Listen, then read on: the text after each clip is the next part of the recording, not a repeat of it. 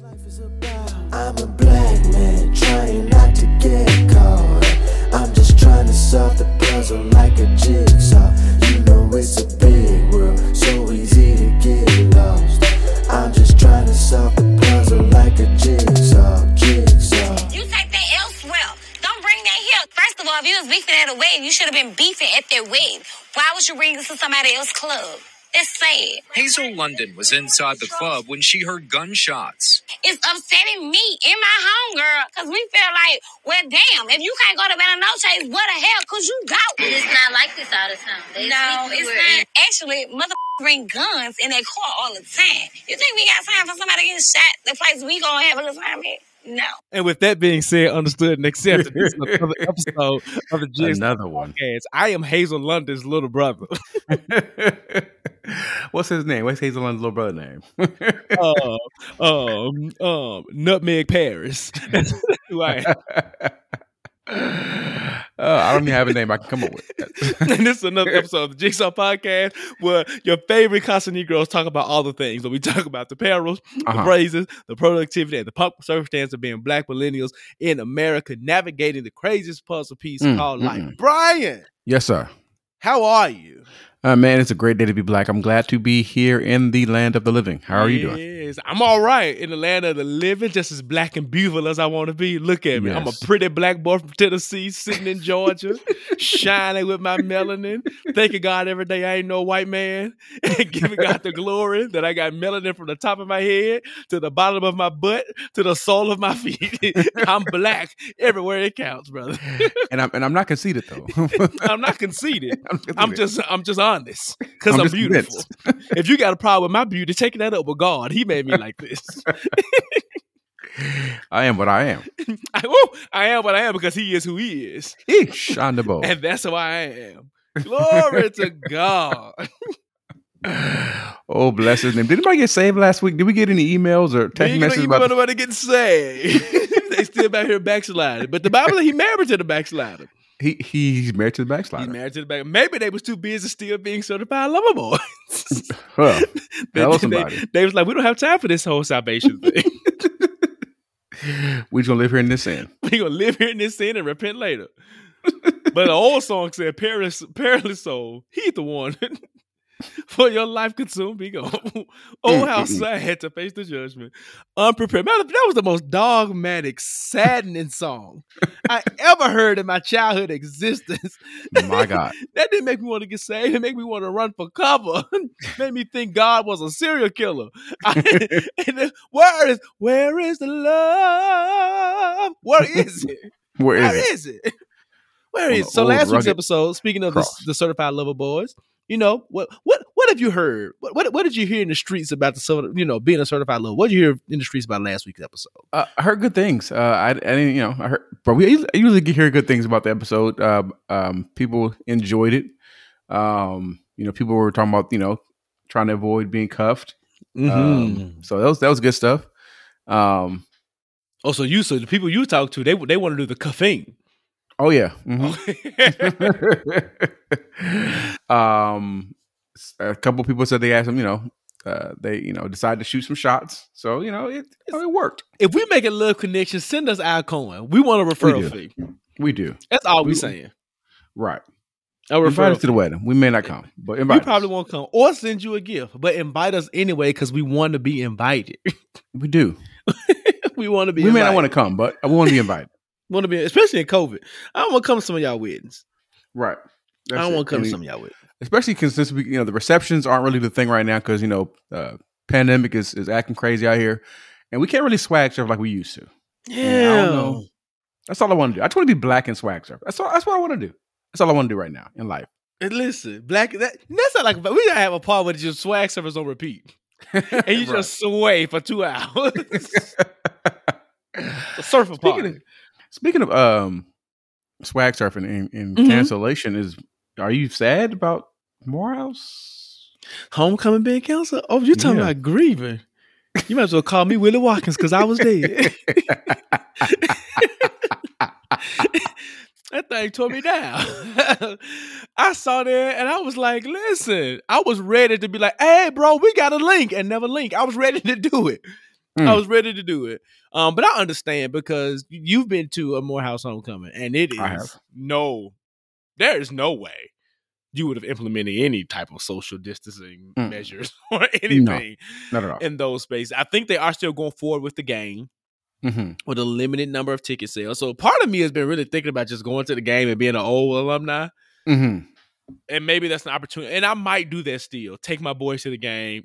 Something that, because Josh is in band. So that's something I can expose him to, Black Marching Band. And while Morehouse doesn't have the best of the HBCU marching bands, there's a pretty decent one. So if the tickets aren't astronomical, because I know you're trying to make up for the money they're going to lose. Right. I might make that like a family outing type of thing and just make it a day. Because it is outside. I did hear they were selling limited tickets for the game. So we'll see. Ashley just told me they canceled Clark's homecoming too. So. Oh wow! Yeah, ain't none of us having homecoming. All of us are sitting at home for homecoming. Well, I'm sure 2022, if the Lord delay is coming and COVID goes to hell, I'm pretty sure 2022 homecoming is going to be ridiculous. Come hell or high water. If I got to put on a hazmat suit, I'm going to homecoming. What that last in that video? Is an elephant Will you heavy? be there? Is an elephant heavy? I'll be back, baby. Oh, I'll be back, I'll baby. be back. That's a great video. That's a great video. You can tell her and D.O. with cousins. They got that cigarette throat. They It's do. an elephant heavy. Well, I'll be back, baby. I'll be back, baby. I'll be back. Oh, mighty God. I can hear Jesus saying that. Come back, Jesus. Is the elephant heavy? I'll be back. I'll be Repent, back, y'all. baby. Repent. Repent because I'm coming back, baby. Oh, mighty God. That's funny. Well, we got something big coming up. We told y'all last week that October 24th is happening. It's still happening. We know ain't no flyer been out. We know we ain't told y'all about we ain't told y'all the location. But just know this. It's going to be October 24th on an evening. That's a Sunday evening. In a location yet to be determined here in Atlanta. Right. At a time that will be comfortable for you. How about that? Okay. Minimally priced, appropriately priced, but we can guarantee good vibes. So October 24th, tell your mama, tell her mama, tell their friend, tell their cousin, tell your best friend, your homegirl, and even your exes to come in. And when the tickets are gone, they are gone. And that's it. We gonna vibe out, Brian. Aren't we gonna vibe out? We're gonna vibe out, man. We'll do black people doing black things, how black people do. All right. Well, it is my week. It is for song of the week. All right. And are you singing or are you playing? Oh, I'm gonna sing it. Oh, okay. All right. I'm gonna sing it. And since we came off Certified Lover Boy last week, I think I want to stay in the vein of toxicity. Okay. But this is old school toxic. Not old school as in like 70s, 80s, but like good 2000s toxic. And it's kind of in theme. That's what we're talking about later. And it goes a little something like this. You ready? Ready. It says, I'm gonna do the remix actually. It goes, see, first of all, okay. I know these so-called players wouldn't tell you this, but I'm gonna be real and say what's on my heart. Let's take this chance and make this love feel relevant. Didn't you know I loved you from the start? Yeah. When I think about all the years we put in this relationship, who knew we'd make it this far? When I think about where would we be if we were just to fall apart? There's the word. I just can't stand the thought of leaving you. Meet me at the altar in your white dress. We ain't getting no younger. We might as well do it. Been feeling you all the while, girl, I must confess. Let's get married, baby, let's get married. That is Let's Get Married by the iconic group Jagged Edge, who only wanted to get married because they was getting older. He felt like the love was not relevant. I just heard it. He said, now let's make it relevant. Just lyrics are just bad. That's just bad. Right. Bad. Ladies, if a man proposes to you like that, tell that nigga no. Right. Tell him no. Please. We ain't getting no younger. Let's just get married. Let's just do this. Let's just do it. And niggas, if you feel like that's the way you gotta propose, don't do it. Mm-mm. Do not do it. So all of my Mm-mm. niggas and niggettes out there, hear the words of me. Hear him clearly. Hither to these words. Come hither. Mm. Come close to the mic. Come close to the speaker. Turn me up in your car. Turn me up. Don't do it. It ain't worth it. It ain't worth It it. ain't worth it. It ain't worth it. So, that being said, understood, and accepted, Brian, you ready to dive into the show? I am ready to dive in. Dive in! Yes! We felt the same We thing. felt the same thing. Oh, goat throat. Go ahead. Let's get up to the Bless Up Report. Let's go.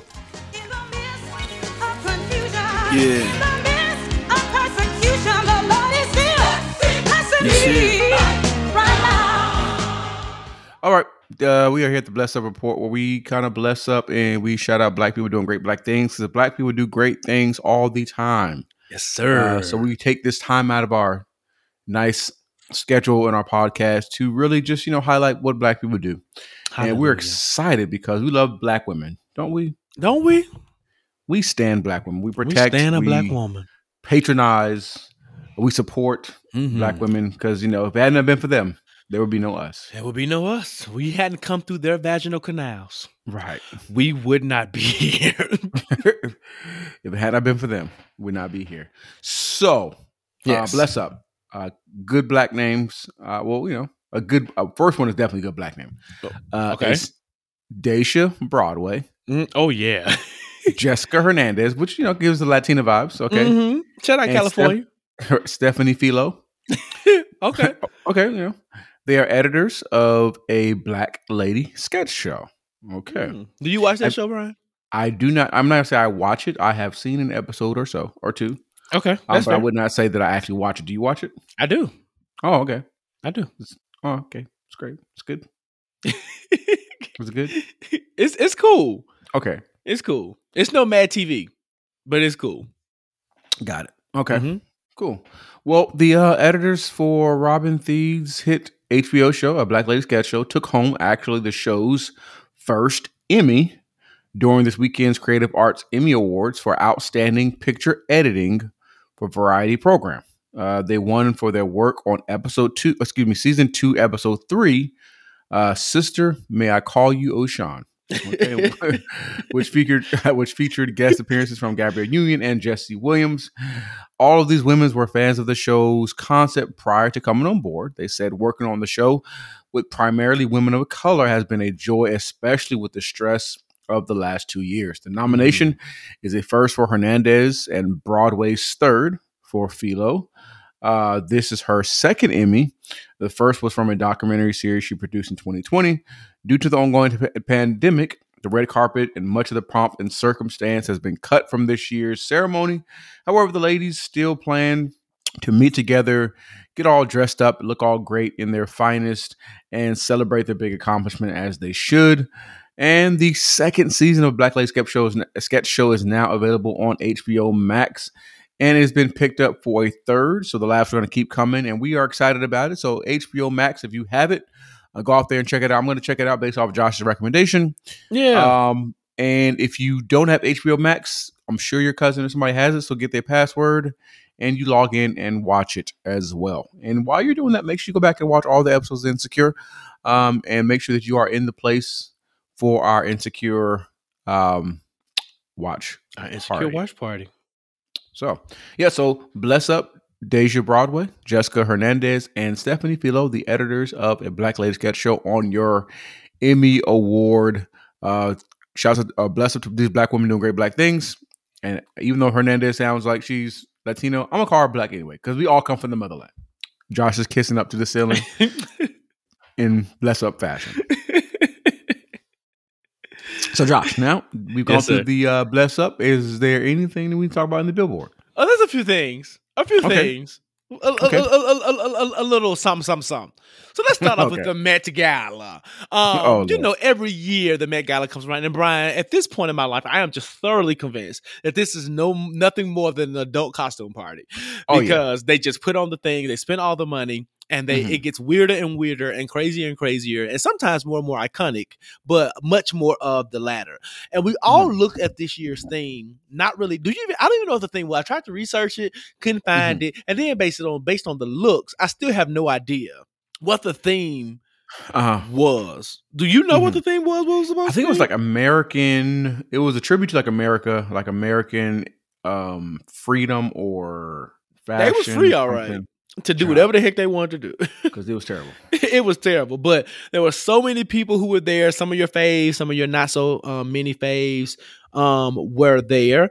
And we're just, we celebrate them, I guess, for everything that they did or didn't do. From what you saw, Brian, what were some of your favorite looks? I definitely liked Iman. The fashion model icon. Okay. Was it Iman? Was her name Iman? Yes, it's Iman. With the Iman, fan. okay. With the fan thing. The big thing behind the shit. Yes. Yes. If you didn't like Frank Ocean and his baby doll? That was so random. Frank, like, just make some music. Like, that's what we want. Like, all this other stuff, like, just make the music. And, like, why are you even there, Frank? Like, why? He was invited, I suppose. But I liked her. I'm rooting for everybody black. But AOC, even though she's not black, I did like her dress.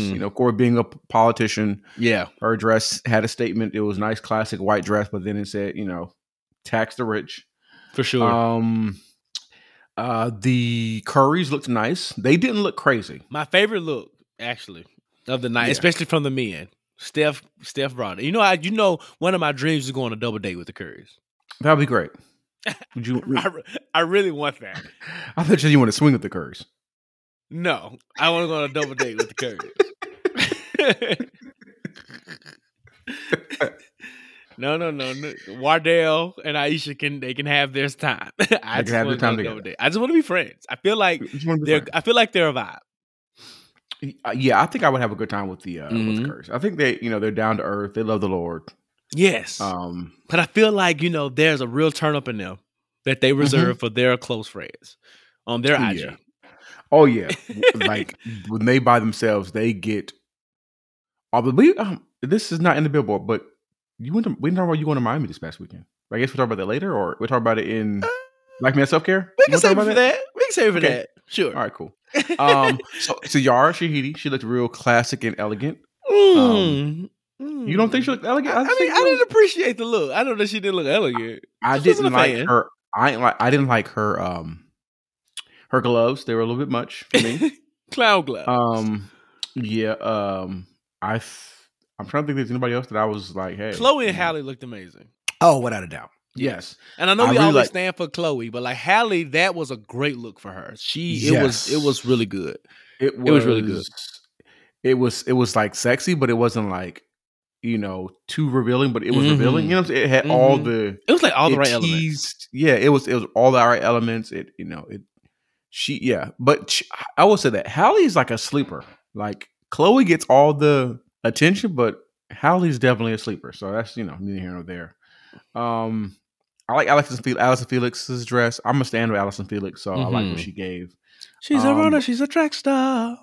Right, but other than that, I don't think a lot of people gave what needed to be given. You didn't like Kim Kardashian's I don't like the Kardashians at all. If I could snap my fingers like what's the man's name?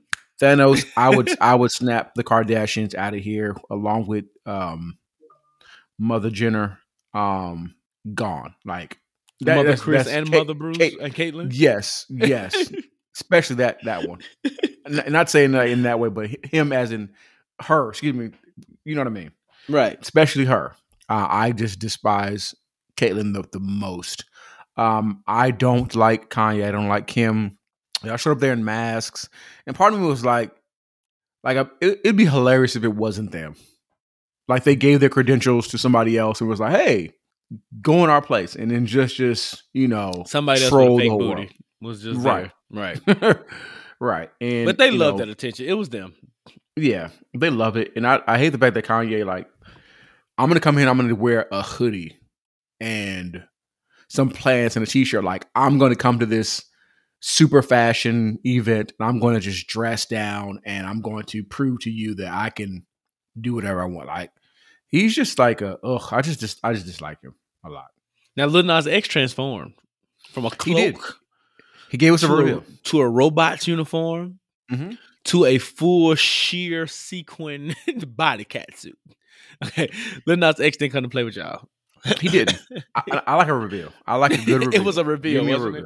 It was a reveal. It was a reveal. Now, speaking of the Met Gala and all the people who were doing the crazy things, this one particular British race car driver did a really good thing. Lewis Hamilton bought a table for emerging Black designers. On Monday, during the Met Gala, the Formula One driver paid for 3 designers, Theo Filio, Kenneth Nicholson, and Jason Rembert, to sit at his table with other Black innovators, including Zendaya stylist Law Roach, Alton Mason, Kalani, and athletes Miles Chamley Watson and Sha'Carri Richardson. It's believed that an individual ticket, Brian, from the Met Gala costs approximately $30,000.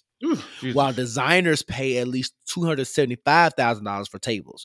So he explained his generous move by saying, the Met is the biggest fashion event ever, and for this theme, I wanted to create something that was meaningful and was sparking conversation. So shout out to Lewis Hamilton for supporting Black folk and putting young Black designers in the right places to be able to network and to make sure some of their stuff hits the red carpet next time. Because, I mean, Gucci is going to always be Gucci, and Louis is going to always be Louis, and Prada and all the places. But it's time to make Black designers, like, introduce some luxury Black luxury brands as well, and put them on the main stage, right? I know they exist, but let's give them the platform, put them on the main stage, and amplify and elevate these voices. Staying in theme with people who've done the right thing. Your state did the right thing, Brian.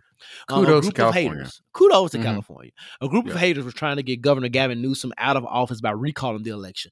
Basically, it was a bunch of Trump supporters who were hating and did not like what he was doing. They claim that he's been mismanaging the COVID.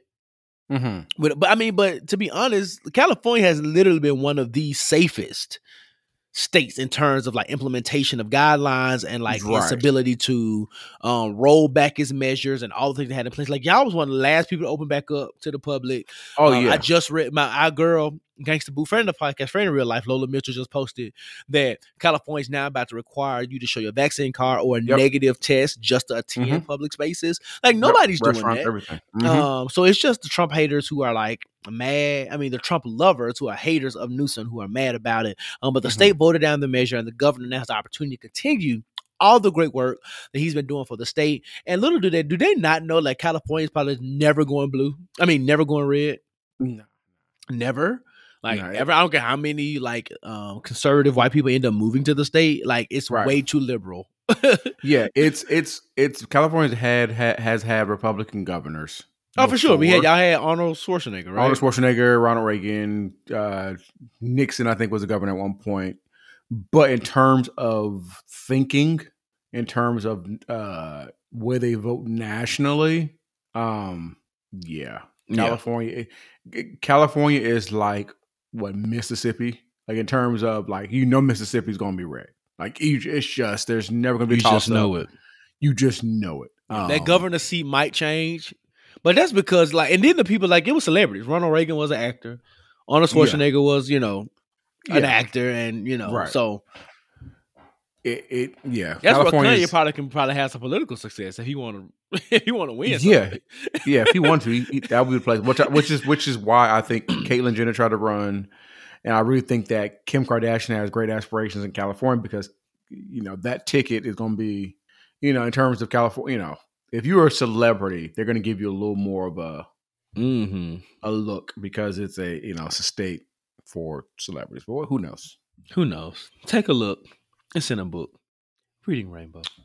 I don't know where that came from. President Biden issued an executive order to support HBCUs. The order is set to advance equality or equity rather in economic and educational opportunities for all Americans, including Black Americans. Now, I really didn't understand the last part because HBCUs are for Black people. But neither here nor there. The order would do the following things. It's supposed to break down barriers for HBCUs to access federal funding, done to understand why there are barriers there. Recommend fostering public-private partnerships to create academic research centers on HBCU campuses, urge increasing the availability of information on such institutions for prospective students. That's what the order is supposed to do. Now, on the campaign trail, Biden also promised that he was a commitment to increase funding for HBCUs and make the first 2 years of these colleges free. Now, I don't know if he can make good on the latter part of that promise because a lot of HBCUs are private, specifically, your top whatever. So I don't know about making the first 2 years free, especially for the public institutions like TSU and some of the state schools like that, for sure. But I think ramping up federal funding to the more private institutions would definitely help with access to funding and students would be able to afford tuition. Now, speaking of HBCUs, the rankings just came back out, and for 15 years in a row, our sisters at Spelman are the number one HBCU in America. They are not falling off their list. And I think but don't they have the biggest endowment in terms of like schools? If not the biggest, one of them. Okay. One of them. Howard is number 2, if I'm not mistaken. I think Xavier sits at number 3. And 4 is tied with Hampton, Morehouse, and somebody else. I want to say Fisk. We're all tied at 4. And then that's good because we had dropped to like 6 or something. Okay. And because we had been we used to teeter between 2 and 3, in the glory years, because Spelman just was not, leaving their post. Just those women are just killing it over there. Right. But none of that stuff really matters. It does matter in terms of like funding and reputation and things like that. But we love to seeing these Black schools continue to thrive in excellence and doing their things. And hopefully this executive order is just not one that is mute, but is one that actually gets some real support. Speaking of things that do not deserve our support, The Bodyguard is being remade. Right. Tony-nominated playwright Matthew Lopez is currently behind remaking the 1992 film. Warner Brothers has hired Lopez to reimagine the film in a way that was directly inspired by the original movie. As of now, Brian, no one has been decided. There's been no decisions on who's going to play Whitney Houston. Was that Kevin Costner? It was. Oh. When you know the white person, because I do not know white people. You don't in movies.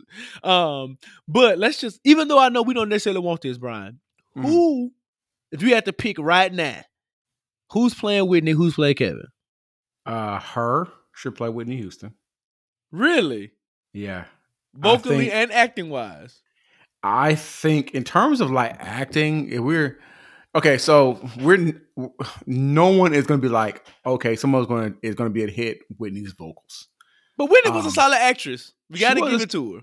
Yeah, but the reason why I say her is because I feel like, Brian, they gonna come get you. Go ahead. They come, please come.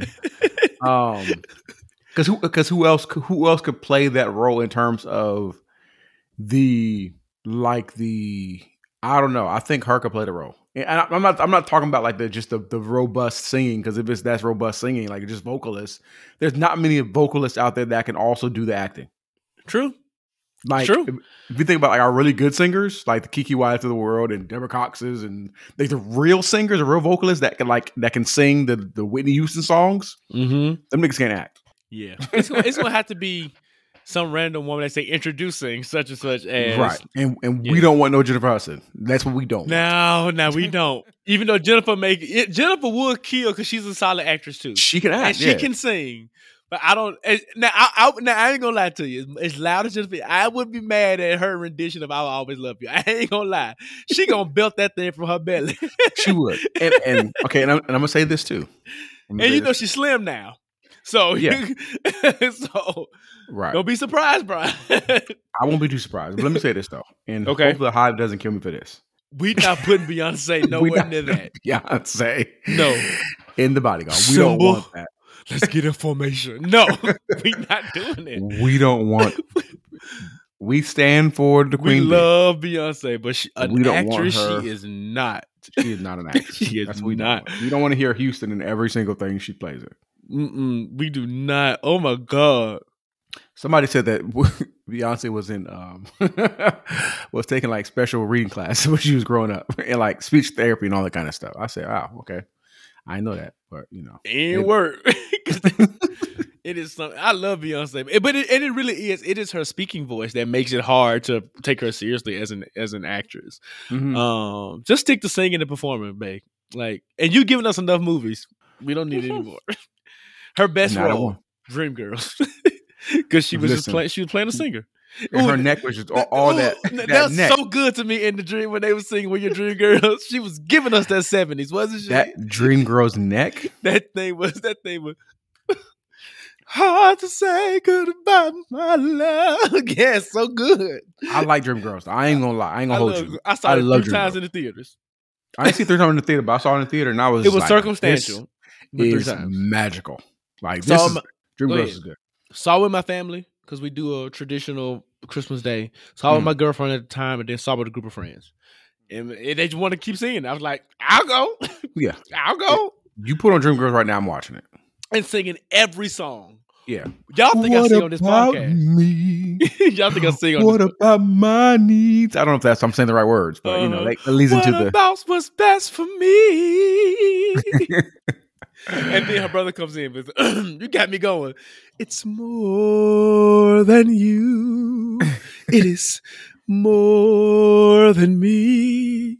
Whatever dreams we have is for the family. Yes, we're not alone anymore. Now there are others there.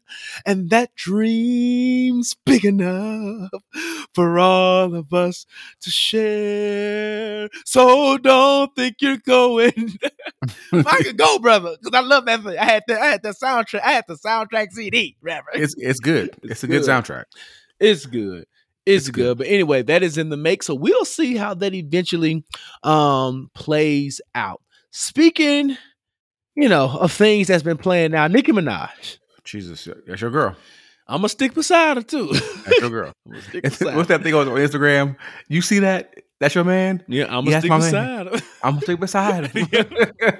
Yep, that's it. So Nicki released a series of tweets explaining why she's not getting the vaccine. And it all kind of, came from, her decision first of all, her decision not to go to the VMAs. And then later she went into more detail about her decision not to attend the Met Gala. And she started off by saying, they want you to get vaccinated for the Met. If I get vaccinated, it won't be for the Met. It'll be once I feel I've done enough research. I'm working on that now. In the meantime, I love to be safe. Wear the mask with 2 strings that grips your head and face, not that loose one. Now, at surface value, Brian, there's really nothing really wrong with what she said. And this is not me being Barbara Jason or anything like that. Like like a lot of people have questions still around the vaccine. Mm-hmm. Whether I agree with your level of detailed questioning, it's not my business. It's your personal choice. But she didn't tell people not to get it. Mm-hmm. All she said was, I don't feel comfortable yet because I'm still doing research. Mm-hmm. Y'all be sure to keep wearing your mask, right? Mm-hmm. And Nicki has also had COVID. Mm-hmm. I think she shot a video or something. She was like, she couldn't, hold her baby and go around her baby. She also went on to explain, I think later, saying that she's raising her child without nannies right now. So like, she doesn't want necessarily to put her baby in risk. So that's why she's not doing public appearances. In the meantime, she hasn't gotten the vaccine. Mm-hmm. Where it started to spiral is that tweet went way out of control. People started responding to it. Then Nicki couldn't keep her peace. I think what made it worse, Brian, was after that tweet, she had a third tweet that said a story about her cousin friend in Trinidad who got the vaccine and his balls didn't work. He couldn't have babies and he started itching. Yeah. That sounds like an STD. That don't really sound like Moderna and them. Right. I ain't heard nobody who got to say, you know what, got the vaccine, my sperm don't work no more. Got the vaccine, now I got syphilis. I don't think that's how that works. Right. I'm not a doctor. Are you a doctor? I'm not. Okay, so I can't confirm nor deny, but I am 99.98% sure that is not at all how any of that works. But that's the thing I think to put the icing on the cake. And then Joy Reid went on to express her disappointment. And Nikki saying that you have a platform with 22 some odd million followers, and it was a misuse of your platform. And I think, and Nikki clapped back and said that you a black woman, tearing another black woman down. And I think it's just going way out of proportion. The one thing that I gravely dislike about Onika Mirage is that she does not know how to let things just be. You're a freaking icon. Mm-hmm. Why are you arguing with, like, people talk about Beyonce, they talk about, and Rihanna, they just let it ride. Because at the end of the day, like, these women and these people have made certain decisions, and that's just what it is. And if your tweet, as genuine as it was, saying, hey, I want to do more research, that's what I'm doing now before I get it, that's fine. That's an okay hill to stand on. As long as you're not out here being reckless, as long as you're not out here like partying without a mask, and like, if you're not, because there's a lot of people saying those things, but out here not doing anything to prevent themselves from possibly getting sick, from spreading it to other people. So as long as you're doing everything that you say that you're doing to remain safe, recording your vocals in your home studio, sending them on to other people, whatever it is, then it's fine until you decide to get it. I think she also mentioned at one point that Drake got the vaccine and still got COVID. She's like, well, there's that. Well, that's a terrible example too, because no one ever said that the vaccine is foolproof. What it does is that it just prevents people from dying. Right. It prevents it's not 100% preventable. Right. Yeah, it minimizes your chances. It minimizes your chances of dying. It minimizes your chance to have like ridiculous reactions if you are to, contract the disease. So it's all over the place right now. It is really wild. And allegedly Don Lemon just recently because what's based on her back and forth on Twitter, bro, she's also now in Twitter jail. And so she can't tweet anymore for a while because she's been going off and going crazy, spreading kind of misinformation in some regards about the vaccine. But Don Lemon just says, a source tells CNN that Nicki Minaj was offered a conversation with a doctor to clarify the efficacy and side effects of the vaccine, not a visit to the White House, because she claimed that she had been invited to the White House. She was going to wear all pink like a Legally Blonde when she went. A White House statement is coming shortly. Don Lemon also says, number 2, a White House official tells CNN's Jeff Zeleny that as we have with others, we offered a call with Nicki Minaj and one of our doctors to answer questions she has about the safety and effectiveness of the vaccine. But Nicki claimed that she was invited and that it's a step in the right direction. And if she was invited to have a conversation, that's true. But she was misleading in saying that she was actually invited to the White House. So I hopefully Nicki gets all the answers that she's looking for.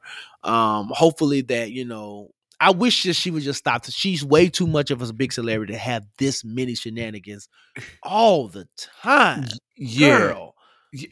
It is like, I think, and of course, people are going to be like, well, you shouldn't expect celebrities to, do certain things, right? But there's certain ways you can address certain things, even on Twitter. Like, her thing could have been like you said, just stop there. Like, I'm still doing my research, or I still don't feel comfortable taking the vaccine as of yet. However, again, do your own research. If you feel like, you should or should not do it, don't feel pressured in any way to do it. Pray about it and make that decision on your own. And like you said, just leave it at that. Like, just stop. And of course, people are going to be like, you need to do it, blah, blah, blah. How do you know you're stupid, this and that? And then people was like, oh, Nikki, you afraid of the vaccine, but you have butt shots. I laughed at that. That's a thing. But all those things, right? And I think my issue with Nicki Minaj was the fact of Tucker Carlson, a huge racist. I didn't even get into that. But go ahead. Go ahead. He went on and he, pretty much kind of tried to support her, saying like, y'all getting bullied and blah, blah, blah. And mind you, he's vaccinated, fully vaccinated. And a lot of the Fox News people are fully vaccinated because it's kind of required. But he basically saying like, Nicki Minaj this and I'm supporting her and blah, blah, blah. And then she reposted like Tucker Carlson. And then she got mad. She got mad at people saying like, well, why he's a racist, blah, blah, blah. Oh, and then she went on this whole like Democrat black thing. And I think the thing she don't understand is like Tucker Carlson can go on TV tonight and say The Jigsaw podcast is the greatest podcast in the world. We're not reposting it. I'm not reposting it. There's not a chance. Not a chance. In God's green earth, in Cicely Tyson's world, that I would ever repost a cosign from Tucker Carlson. Like, there's no way. That's what I'm saying. So, like, Nikki, like, she just does stuff. And then, I'm this way on topic. She went in her back and forth with Joy Reid and pulled all these receipts on Joy being potentially homophobic and all that kind of stuff. I'm like, but your husband literally can't go to within like 5 feet of a school. And he about to go to jail possibly for the next 10 years. Right. For not registering. So you pulling all these receipts for Joy, and you're not even doing the due diligence on your own home. And again, I'm not throwing any type of stone because, things we happen. all have them. But it's like, girl. Enjoy the lunch. Listen, like, you're rich. You're rich. Like, you don't have to do anything. You don't have to be on social media. You can literally just do what you want to do. But like, and then it's like, and on top of that, you're not making any music right now.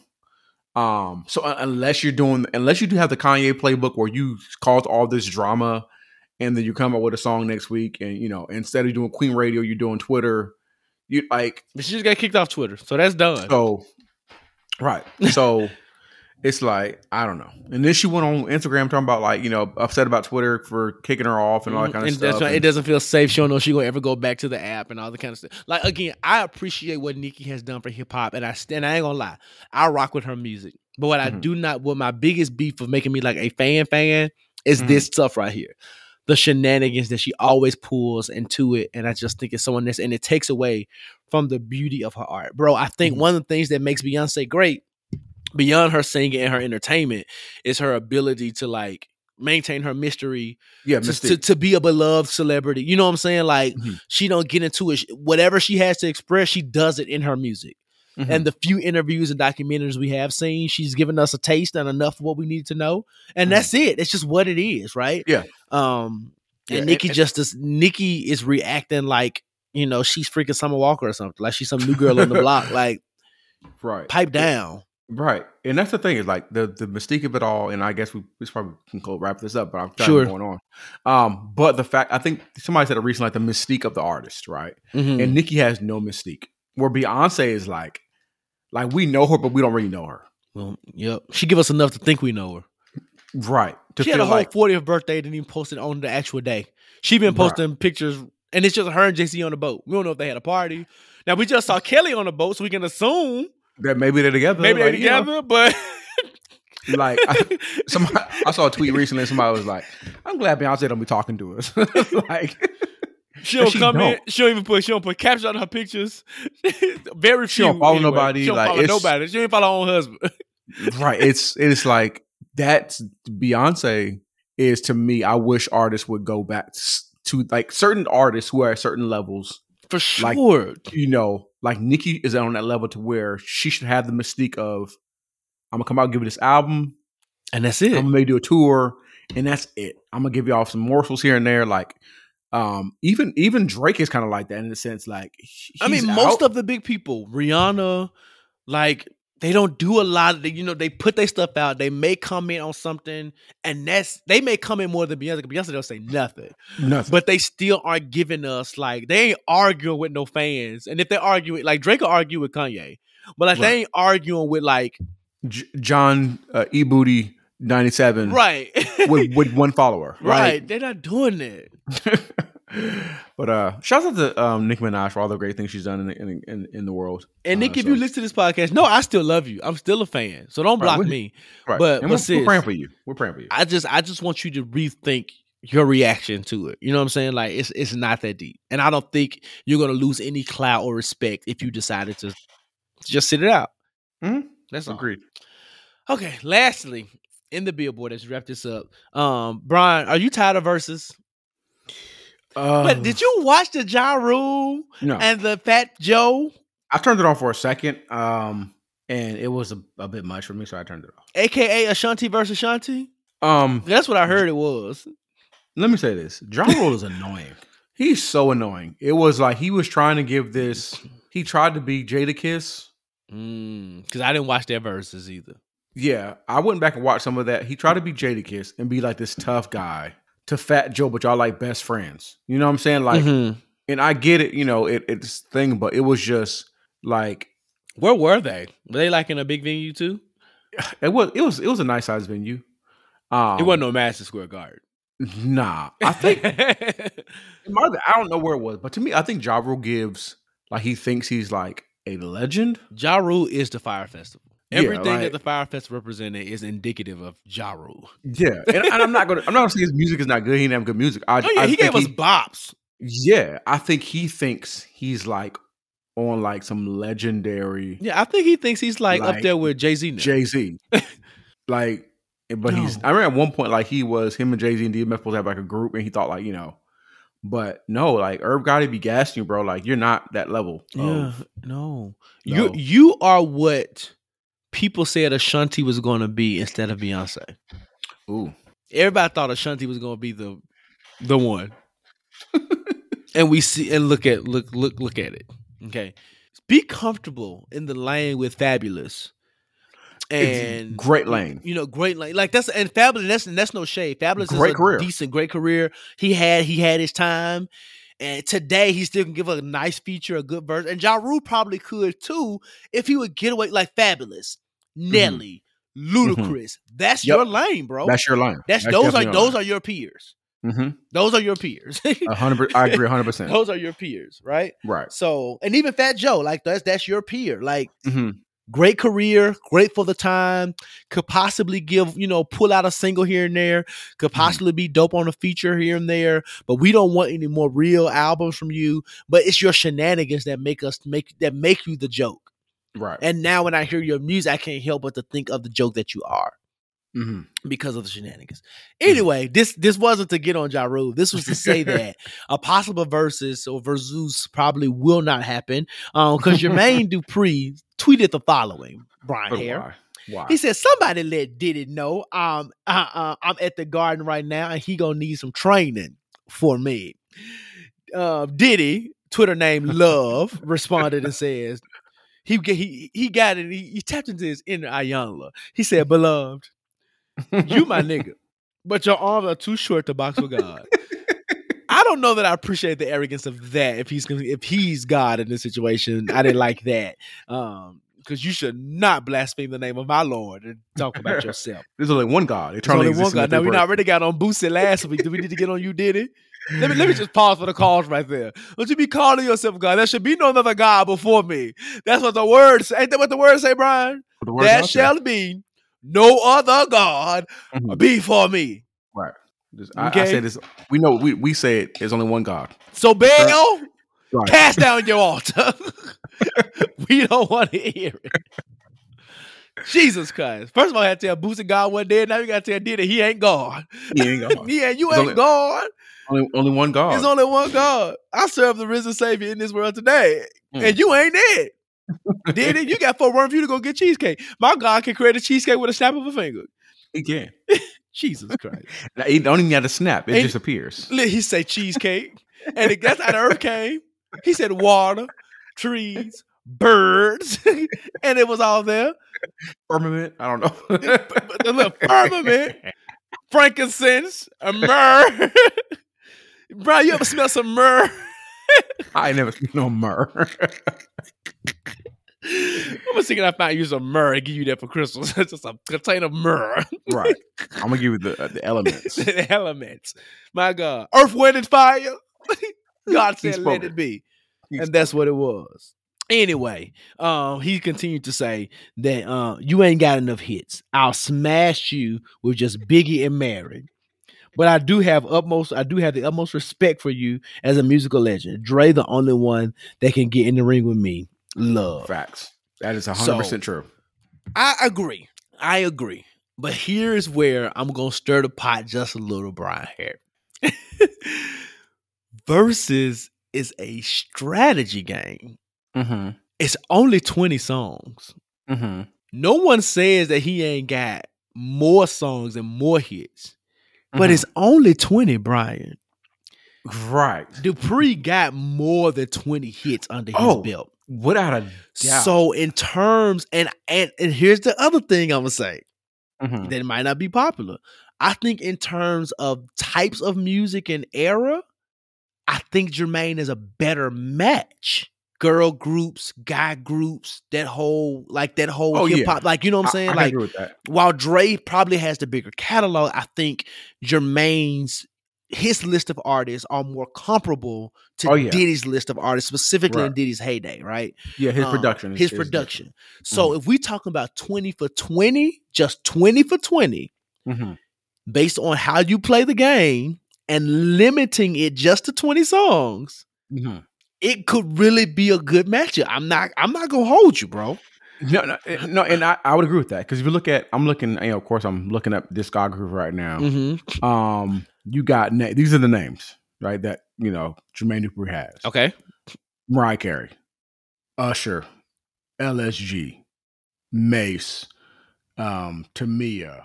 You got I can keep listing just names. Escape, The Brat, Bow Wow, UGK, Monica. Like, he has some, and think about, and unless we can't be like, act like he just didn't exist. Like, Bow Wow had some songs, you know what I'm saying? I think Bow Wow proved that in his own verses. Like, Donnell Jones is like, and that would be like some fabulous. Like, his if Jermaine Dupri gets into his production bag, it'd be wild. And I think the versatility, like you said, their versatility matches. It matches, and I think if we keep it hit for hit, because if you want to go just range, then of course, yes, Dre may have a better range in terms of, but ain't nobody trying to be on verses for 5 hours. We talking about 2 hours, 2.5 hours max, 20 songs a piece, hit for hit, and that's the thing. Like, if Diddy played "I'll Be Missing You," as much as that's a great song, and it's the song of the week this week, as toxic as it was, if Jermaine played that to Jagged Edge, I didn't even say Jagged Edge. Yeah, Jagged Edge, right? If he played that to freaking "I'll Be Missing You," nigga, that's a loss column. You know how many hits? 112. Did we not say 112? We didn't say 112. 112 is Diddy, right? 112 is Diddy. 112 is Diddy. 112 is Diddy. But like Jagged Edge, Jagged Edge versus 112. You know what I'm saying? So it's just like and then you got Mary J. Blige, but like you said to Jermaine Dupri, like, I can kill you with Mary, nigga can kill you with Mariah, like right. Look, I'm looking at some of these songs, like "Jump" by Criss Cross. That is a freaking like bop, and if there's never such thing as a bop. And can we talk about Biggie for half a second? I'm about to get in more trouble. Okay, Biggie has a really short catalog. Yeah, 2 albums. And if we talk about hits, not great songs, this is the other thing, and we've talked about this so many times in this podcast. Versus is about hits, not the great B-side classics and the stuff that didn't make. We talking about hits, stuff that the masses resonate. Not the stuff Brian, not the stuff I know, not the stuff the other hip hop head. I ain't no hip hop head, but the real hip hop heads might know. We talking about through hits. You can't play whole B album and beat Jermaine Dupri. Yeah, that ain't happening, bro. I'm just looking at his songs with Usher. He has about a good 10 to 15, and that's what I'm saying right just there. Usher songs. So I think Diddy might want to pipe down just a bit. Like, now, I'm not disagreeing that Dre versus Diddy would not be a great match. I think it would, but I think, like you said, like we've discussed, in terms of versatility, in terms of types of artists, in terms of the type of music that was being produced at the time, they are far more similar than him and Dre. And I think 20 for 20 hits, if they play the game right, it ain't no Diddy takes all. It is not a Diddy takes all. Right. Because honestly, Dr. Dre is to me, he's not heavy in any way R&B. No, like he's not. I think Mary J was on his level at one point, but if Diddy said we're only doing rap songs, then Diddy's losing. Diddy's losing because like you said, all he got is Biggie with 2 albums. He has some good songs, some Mace songs, like a Black Rob Wool, which was a crazy. Like he got some good songs, but like Craig Mack, Flavor in Your Ear, you know what I'm saying, stuff like that. But if we go he gonna play? He gonna play some Lil C's? No. But if you say, but he got Lil Kim. Got Lil Kim. But if you say I'm only doing hip hop, Dre, it would just drag anybody. But if you're going versatility, Diddy has Jodeci. Again, Jodeci versus like Jagged Edge. You have those songs you can go there. You got Mary J versus like Mariah. Like you have the songs, like you said, the versatility of it all. I think Diddy and Jermaine Dupri will probably be a better matchup in terms of not 702. Was it seven? What's the girl group? Is Total. The Total was 702 and Diddy too though, or is it just Total? Well, you have Total and you have Escape. But Escape would drag Total though. And that's the other matchup. So that's the matchup. So you have Jagged Edge versus 112. So I to your point, I think that matchup would be better. But I think and some of it is mismatched on some levels, right? Because I think again, like we talk about, we just said Total versus Escape. Escape had a bunch of hits, but Escape got way more hits than Total. Yeah, Total has great songs. But here goes the wild card though. The wild card is even Usher was with Diddy for like his first album, which no one knows about. But this nigga Jermaine Dupri has and that first album don't count. He can't play nothing off that first album. You know what I'm saying? My Way, Confessions, like like the wild card in Jermaine Dupri is Usher. Like there's no Diddy cannot match Usher. Like Carl Thomas ain't matching Usher. Faith Evans ain't matching Usher. Who else was still singing on there? It's really Usher, and for Jermaine Dupri is Usher, and for Diddy it'll be Mary. Yep, that's it. Because that's the string of hits. But to combat Mary, Jermaine Dupri does have Mariah Carey. He does Mariah Carey, and or unless you do. Unless Diddy's like, oh, well, I'm gonna use some of the Mariah Carey songs that we did for her, like and that's fine. Some like of the remixes. I think that would be fair too, right? But then, because even if you bring out Lil' Kim, like the Brat had some hits. Oh yeah, like in her day, she had hits. So like it's a good matchup. I think that again. I think the Jermaine Dupri versus Diddy matchup it's good. It would work look better. It would definitely look better. And to for Diddy to say that Jermaine Dupri doesn't have enough hits is a little demeaning in terms of absolutely. And honestly, I think Jermaine Dupri at the moment kind of has that like Bow Wow, like I'm the man now syndrome.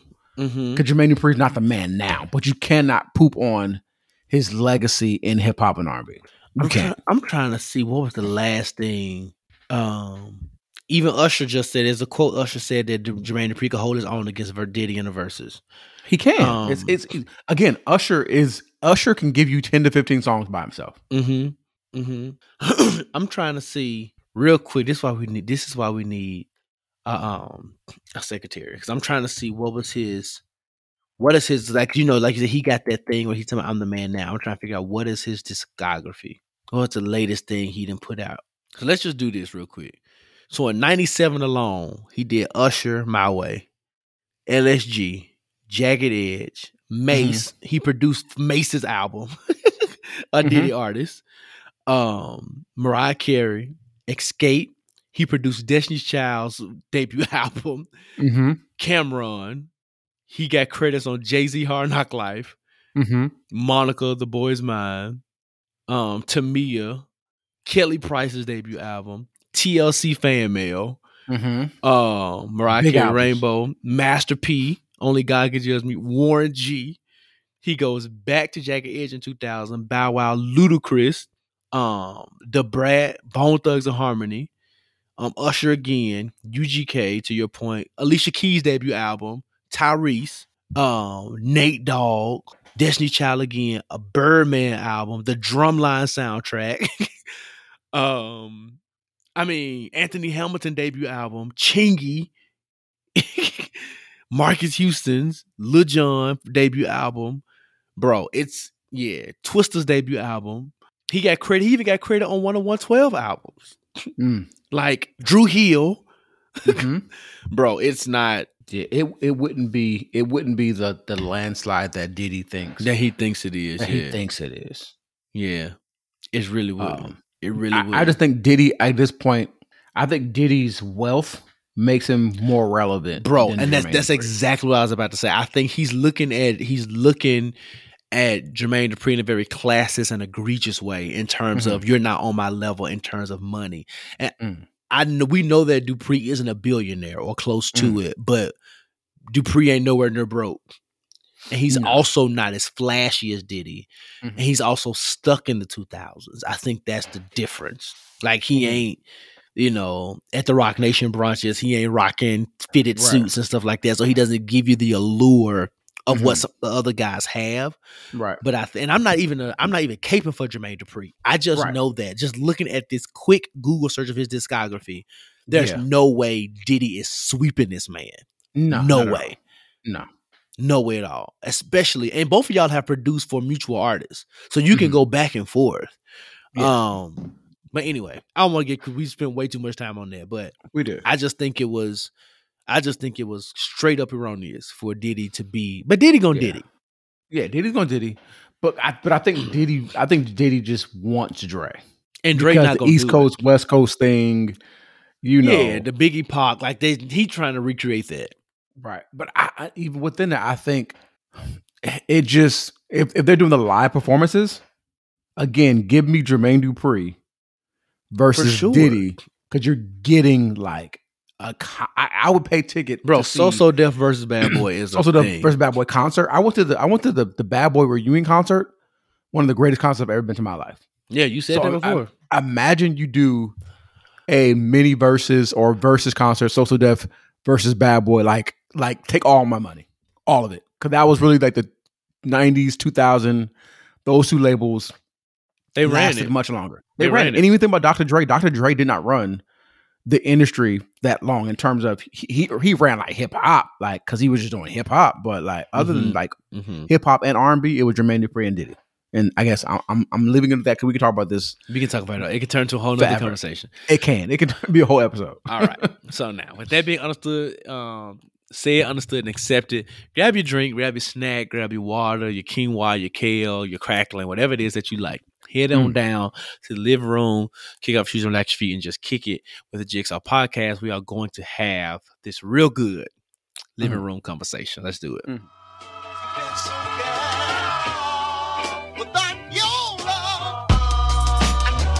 It's about the love. Do it with some soul in a little love. What's going on, everybody? We are here at the Jigsaw Podcast, and the living room. We're here at the living room, rather, and like y'all know, this is the meat and potatoes of our conversation. Although we talked about Diddy and Dupree for a very long time today, like 30 minutes, way too much of our time and attention. However, we want to start something new in the living room, and we're not telling you we're going to do this next week. We're not telling you we're going to do it next month, but we're starting a series called Love Letters. Where if y'all don't know by now, if you don't know us by now, y'all know that Brian and I, y'all know Brian and I love the television. Although we have to convince Brian to catch up.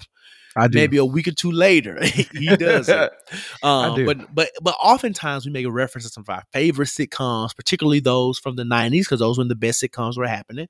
And oftentimes we reference relationships and friendships and all the types of things. So we decided we was going to start a series that we will, throw in there periodically called Love Letters, where we discover and talk through the relationships and the nuances of Black love through the main characters from our favorite shows. So today, the first installment of Love Letters is going to be the saga of Dwayne Wayne and Whitley Gilbert from the iconic show A Different World. One of my favorite shows, top 5. Mine too.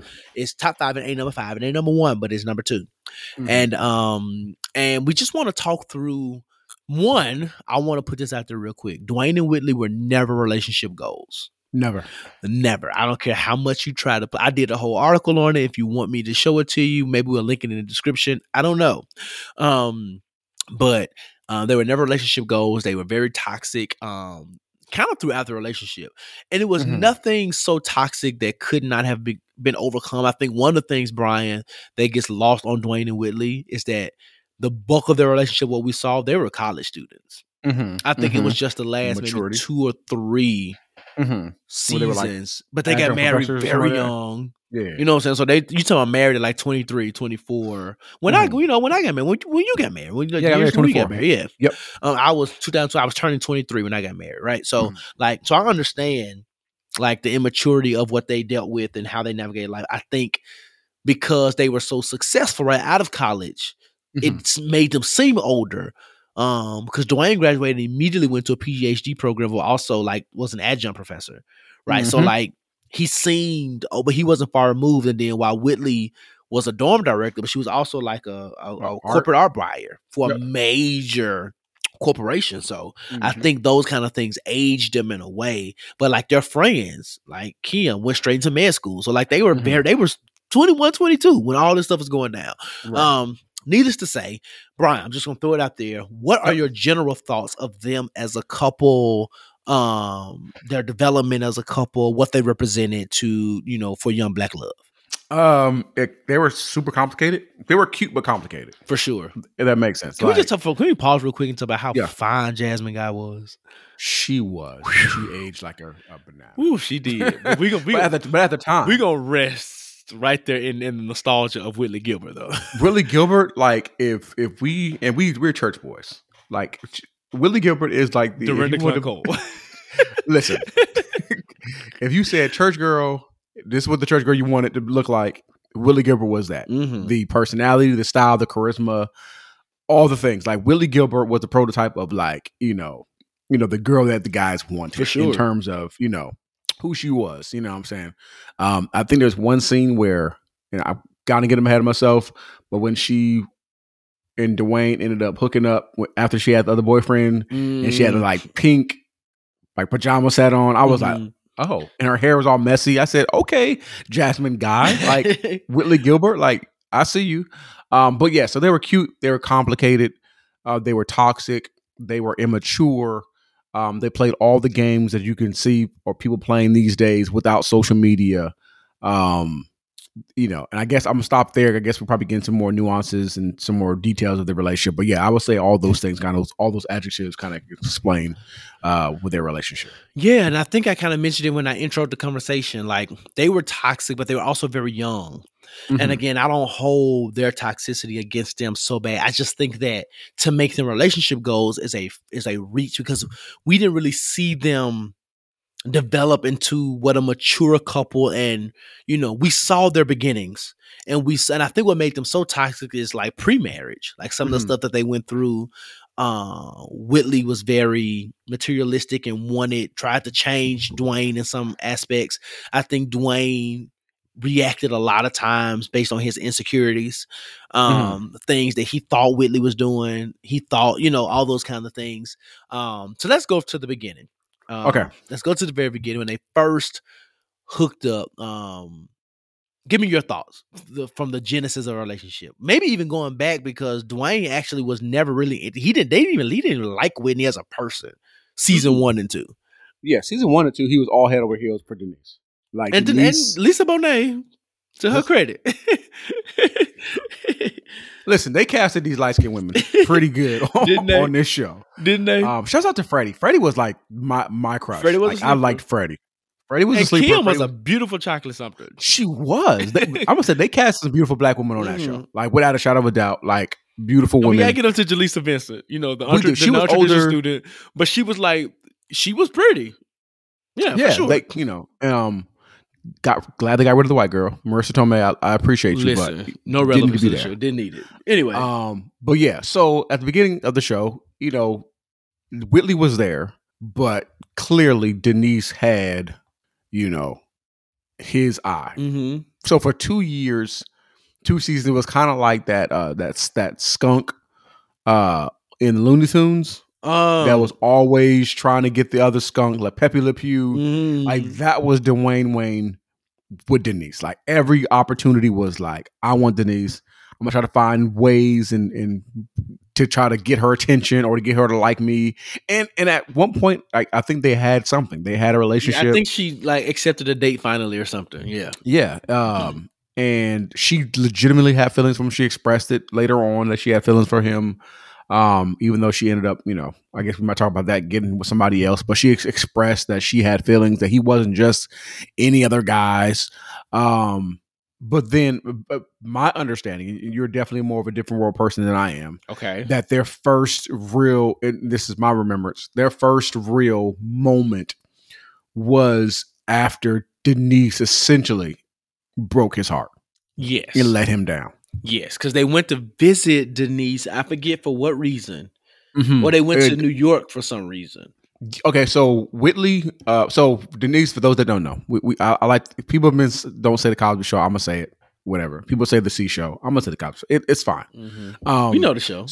We know the show. So the show of the that guy, right? So apparently Denise went to Africa, Yeah, she did.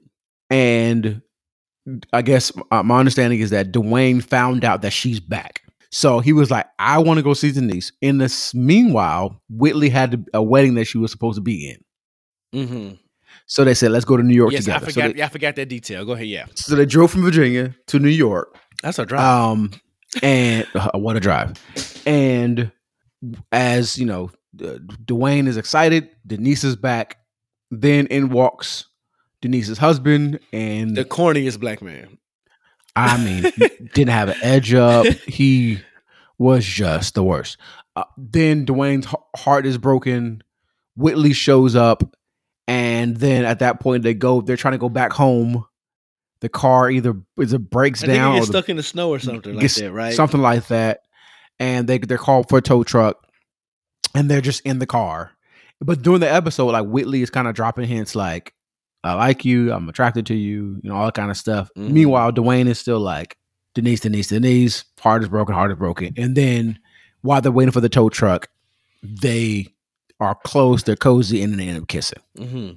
And to me, that's where that whole romance started. That's definitely where the show arc for them was created. Because from there, they continue to play this like cat and mouse game. And I think the next big moment was when they both went away for the summer, and they ended up on the same flight back to Richmond. And she saw him in a suit and all dressed up from his, Kanishiwa. She's like, "Oh, you ain't the same Dwayne Wayne that I saw last, sophomore year, right, or junior year, whatever it was." And so they had this great conversation, and then they get back to campus, and he's, back in his baggy jeans and his jersey, and she's like, Wait a minute, what happened? So then they begin to play these games again, right? Of I like you, but you're not the type of man I'm looking for. And then that's when he really begins to feel insecure about how, is he actually worthy? Could he ever really afford her? And then it flips again, I think, after another summer no, not after another summer, the same summer, but later he reconnects with Keanu, who did the same internship, but is at Avery, one of the competing schools, or sister schools, rather. And that's when Whitley's jealousy spikes to the roof and all the toxic behavior really begins. Right. And again, and putting these things in context, right? They're 20. For sure. Right? I think they're supposed to be junior year. Yeah, with that. Junior year, 20? you're about 20 years old. Yep. Right. So, like, think about, what 20-year-olds Think about when you were 19, 19, 20. Yeah. Like, 20-year-olds nowadays, and I don't know, some 20s, mid-20s, late 20s, y'all get into argument with your friend, y'all block them. Like, for sure. You know what I'm saying? Like, so think about that. Like, and so think of the immaturity of it all. So then what's the next step at that point? So at that point, I think you're talking about in terms of like their relationship. Their relationship, yeah. Yeah, so I think that's when, like I said, that's when the real nasty games play, because what we haven't talked about was the fact that Ron also had a crush on Whitley. And he thought that he will. I don't think, even though they were best friends, they allude to the fact that Dwayne did not disclose all of the little nuanced moments that him and Whitley had.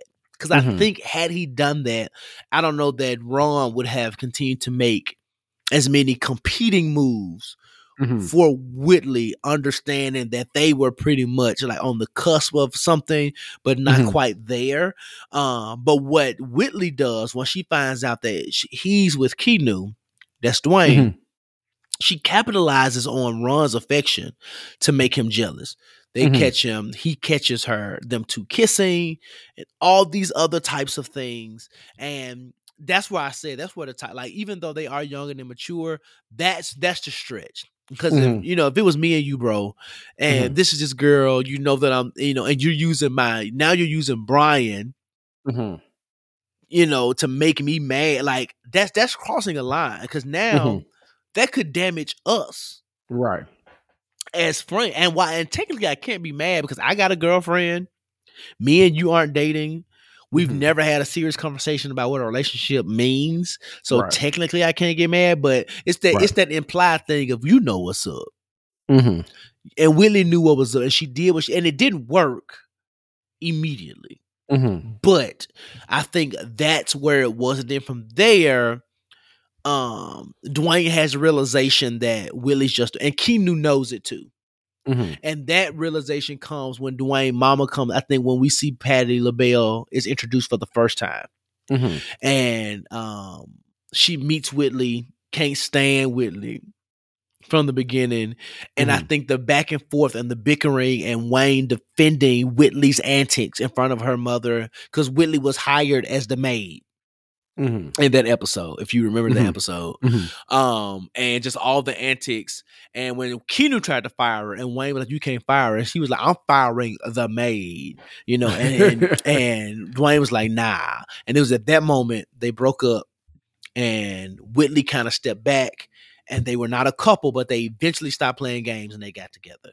From Mhm. there, we see what is now relationship goals. The engagement part that where No. Whitley. They were just dating for a minute. Okay. So okay. So let me catch all the way up, since I'm the different world aficionado here. So they go through this series of dating, and they have their ebbs and flows like most couples have, and throughout relationships, and most of it is, again, we see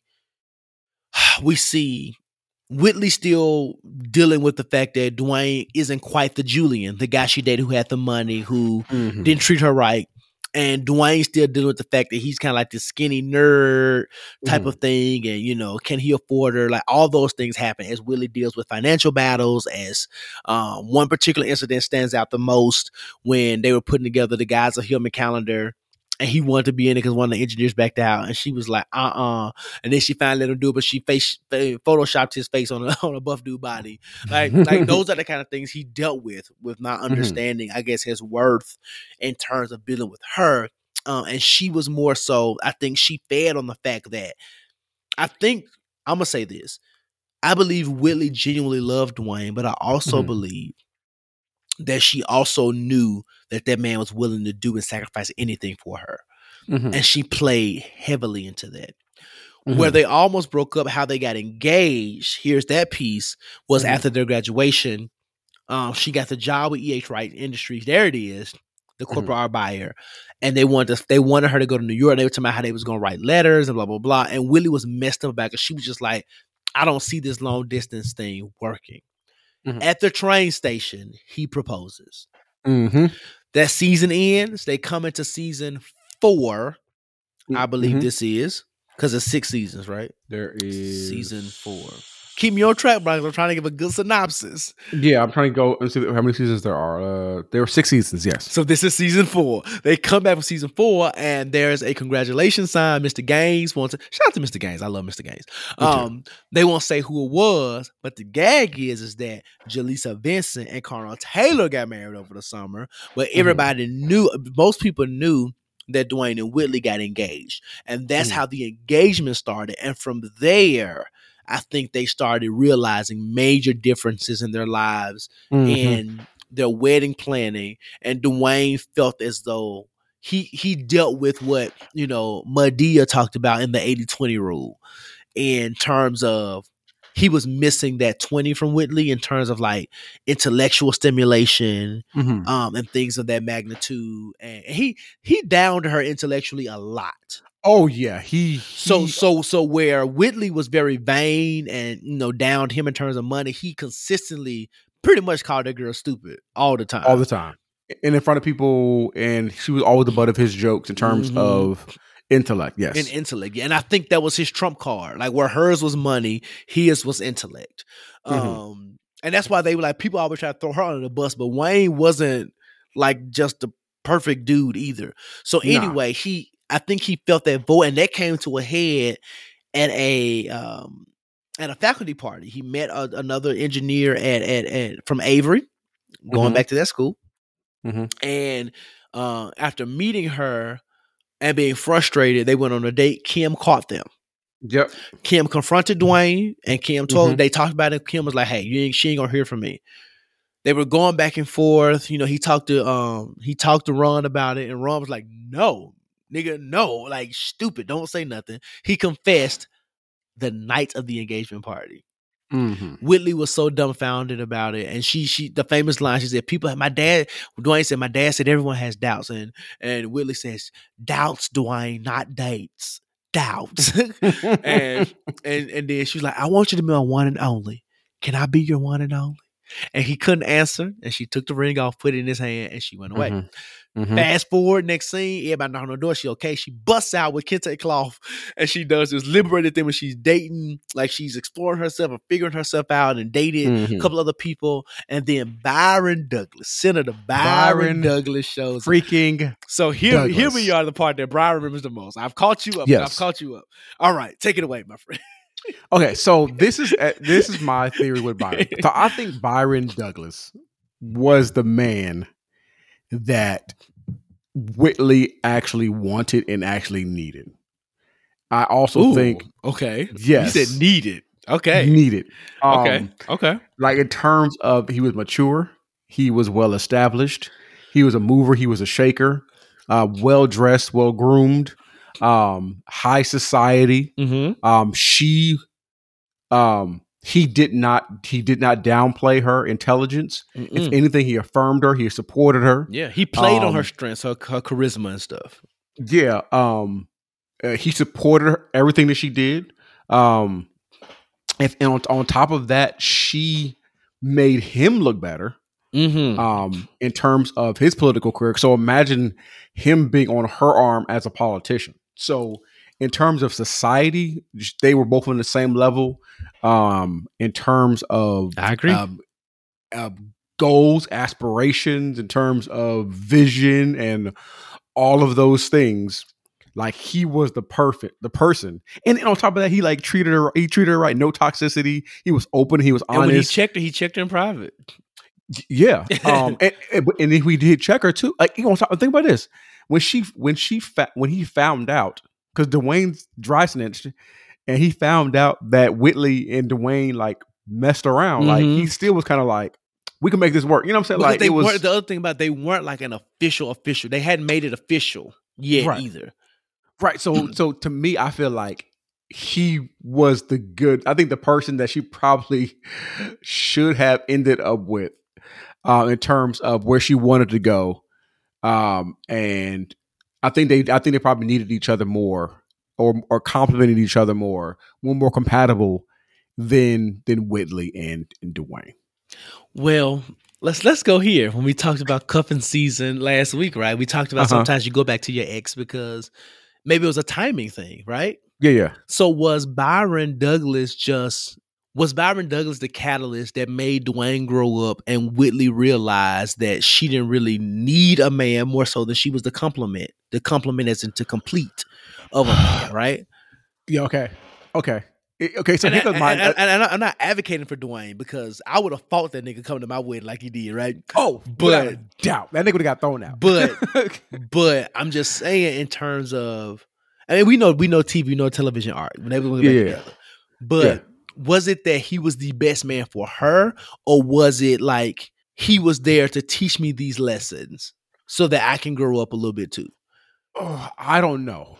Okay. Part of those things. Okay, so I do believe that the Byron's being there kind of had Dwayne look like, oh, I'm not where I should be.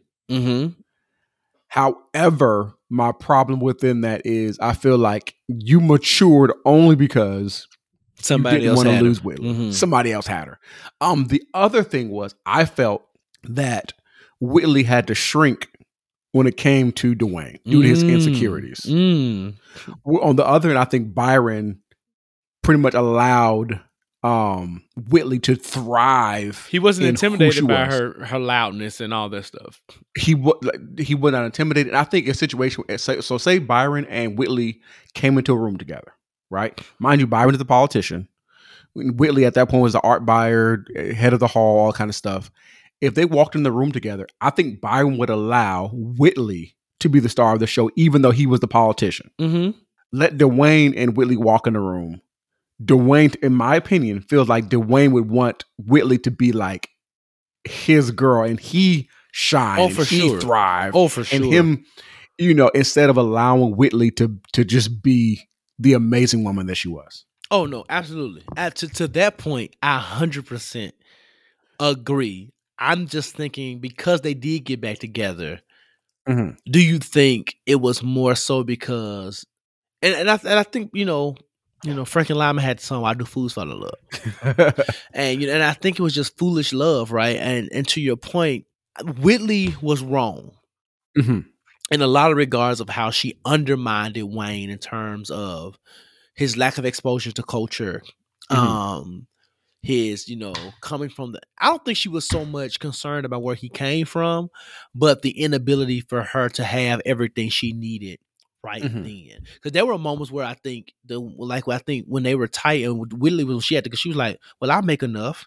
And Wayne couldn't handle that.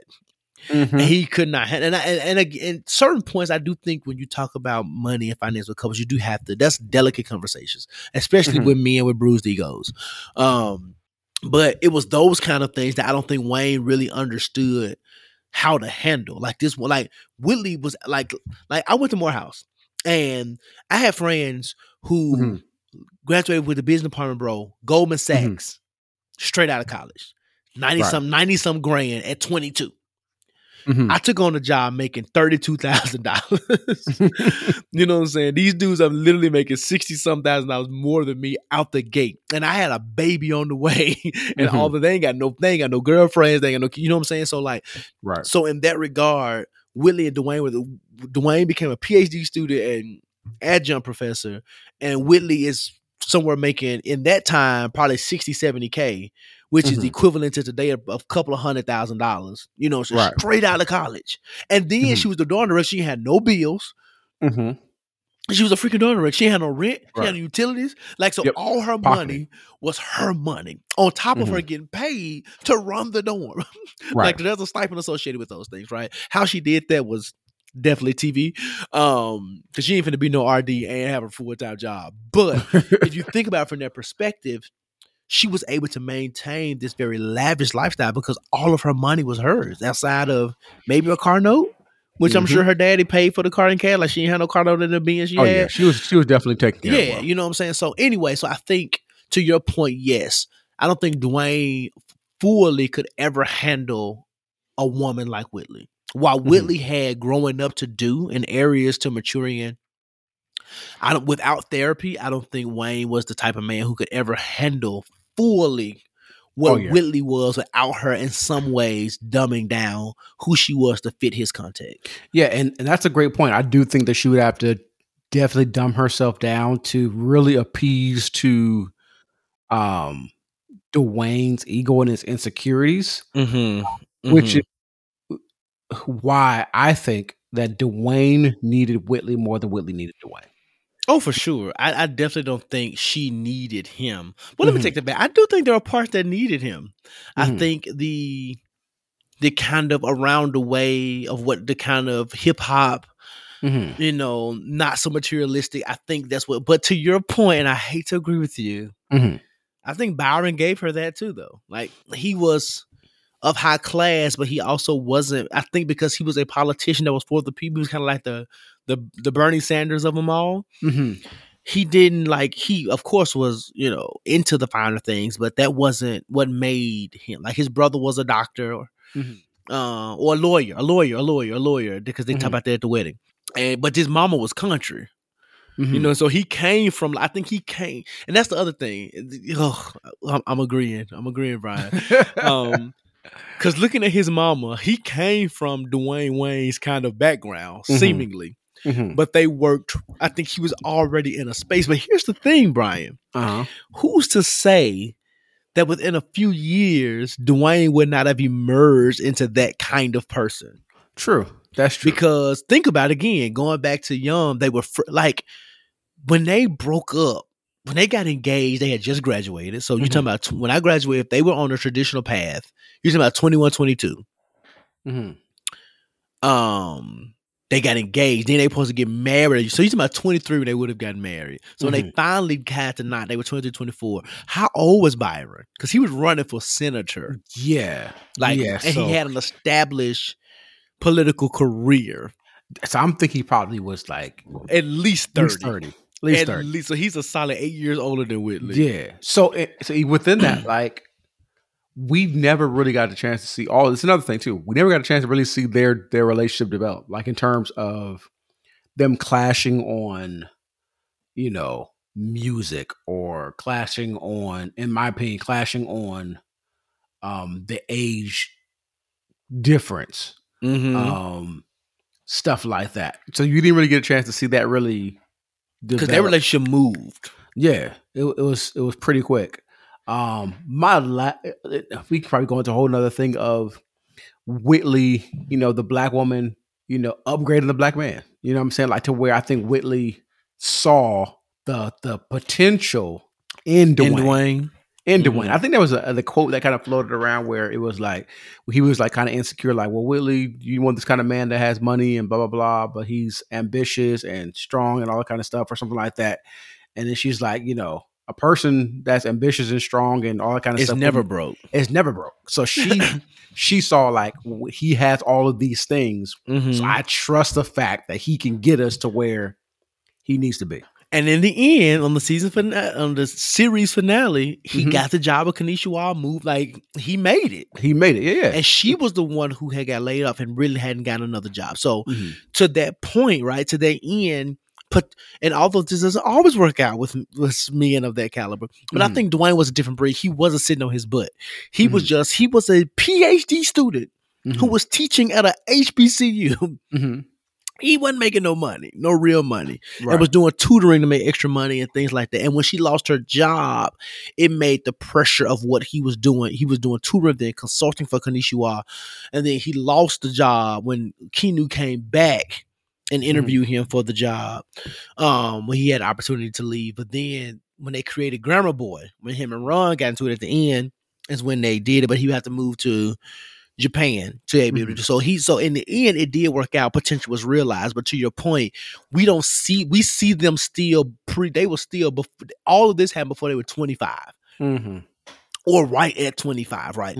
And imagine where you and Lauren were at 25 in your marriage. Oh, yeah. Imagine, you know, me and Ashley were at 25 in my marriage. Right. You know what I'm saying? We were still very young and still growing and learning. You know, I was in grad school. I was Dwayne. Like, Ashley, when we got married, well, Ash was more Dwayne than I was when we first got married, because I married her while she was in her master's program. And then I went into a master's program. So I think it's hard. Now, while Dwayne had a bunch of insecurities and things, I think it's hard to kind of see what they could have been without understanding what growth looked like from them. I think the difficulty of it, and me and you can attest to it, is that sometimes it's hard to actualize that growth when you're doing it together. And to really see, like, the trajectory, because as you're doing it together, it's not to say that you don't see growth, but you deal with all those growing pains, and it makes it so much harder. Oh yeah. Versus if, to your point, they had stayed broken up, maybe she married Byron, got divorced, 5 years later saw Dwayne, totally different dude. You know what I'm saying? Then that may have been cause for what relationship goals could have been. Right. Because they're both in a place where they were, it's almost like Issa and Lawrence. Right. Young, dumb, figuring it out. But as we saw in season 4, 2 totally different places in life. Oh yeah. Lawrence got a job, got his stuff together, and they were able to have a real conversation. And now look at outside of the Condola thing. Right. They were in a good place, like a good place. Who's to say that Dwayne and Whitley couldn't have been that at 28, 29? Right. That's all I'm saying, Brian. Yeah, I agree. And so if we go with the last point I want to make, I guess what we want to bring up is this is my thought process. Okay. Regarding Whitley and Dwayne and the whole wedding fiasco. Now, I felt that Dwayne Wayne was more afraid of losing Whitley than he was of wanting her. I think he was afraid of losing her that's more than actually wanting her. And I think there's a lot of people that are in those situations where, like, I really don't want this person that bad. I'm more afraid of losing them than really wanting them. Mm-hmm. Because I feel like Whitley was the thing that could have For propelled us to the Dwayne, he next. likely wasn't getting no better than Whitley. No. And it was like, I'm gonna come up here and I'm gonna bust his wedding up because that's my level of desperation is because I don't want to lose her, you know, and that's was my thought process. I felt like Dwayne, and I guess my issue with Dwayne was like you potentially could have, even though I'm going back, I'm gonna make a point. I feel like there was way more passion with Dwayne and Whitley. It was love. for sure. It was infatuation. It was definitely baby all the boy. thing. The Byron was the stability, and it was all the things that she wanted in terms of a life. Mm-hmm. Dwayne was like, I'm gonna follow my heart. This is the infatuation of it all. It's passionate. It is. Dwayne was Tupac. Byron was Will Smith. That's a great point. That's a great point. Isn't That it? is a great point. That is a great point. And speaking of the wedding, that's why Hazel London said, you was gonna beef at that wedding. You should be keep that beef at that wedding. Right. Right. But so Dwayne Wade clearly was out of pocket. But you know, you fought for what you want. Now, you know, if you were at the altar, Brian, Oh.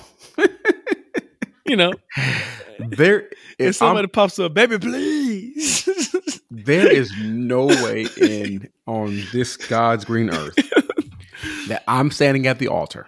You And just saying, what are you doing, man? right.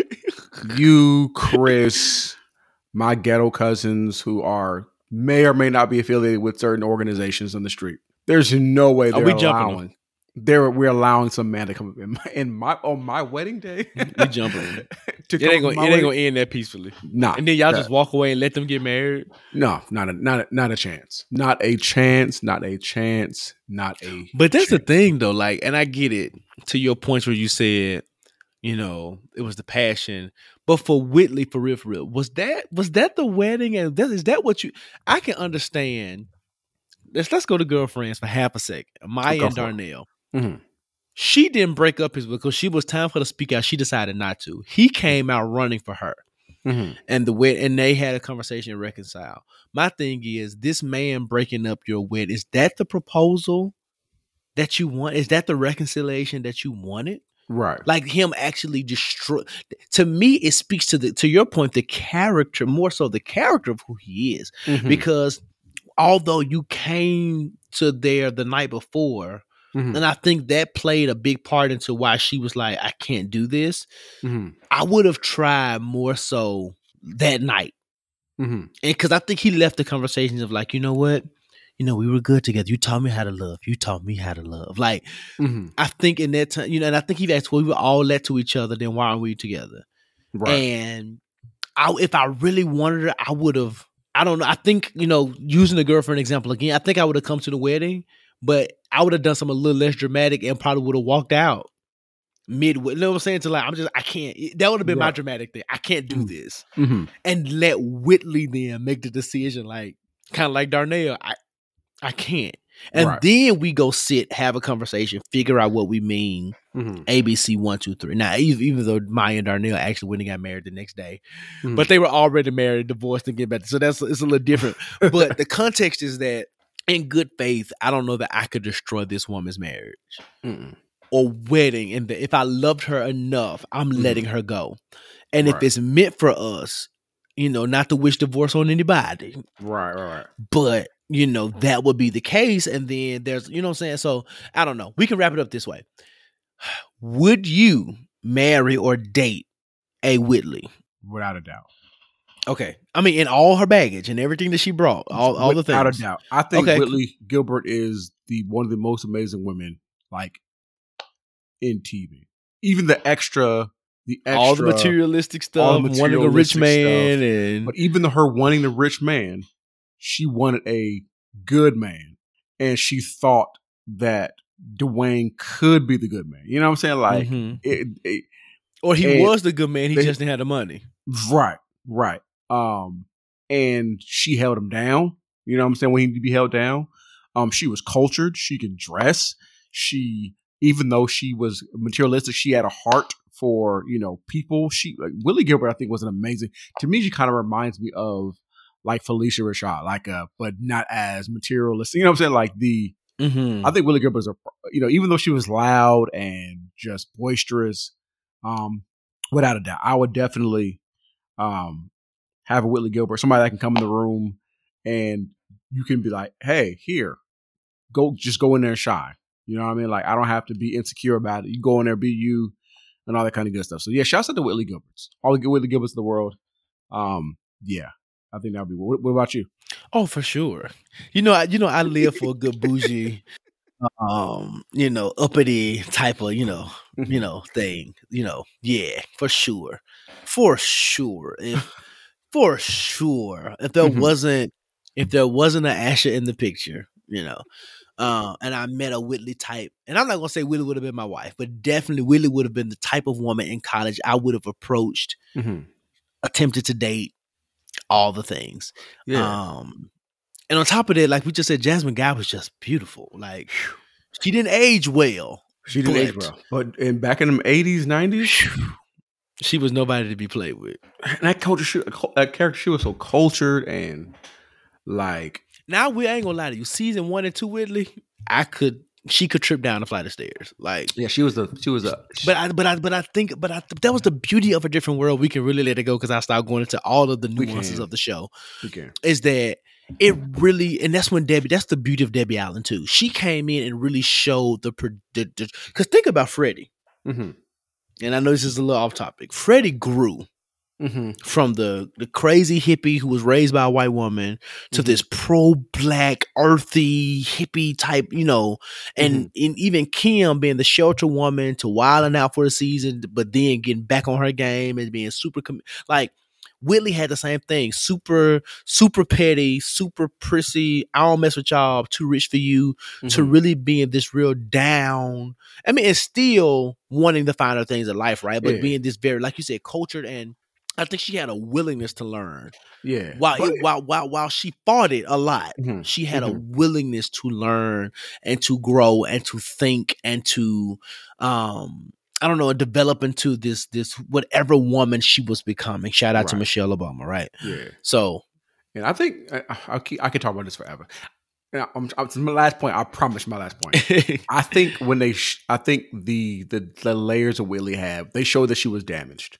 So a lot of some things I think she had mama issues. The daddy had the girlfriend and was young, and they traveled a lot. So I think I think that some of the stuff was like really like a defense mechanism, but also like some ways for her to just cope with life.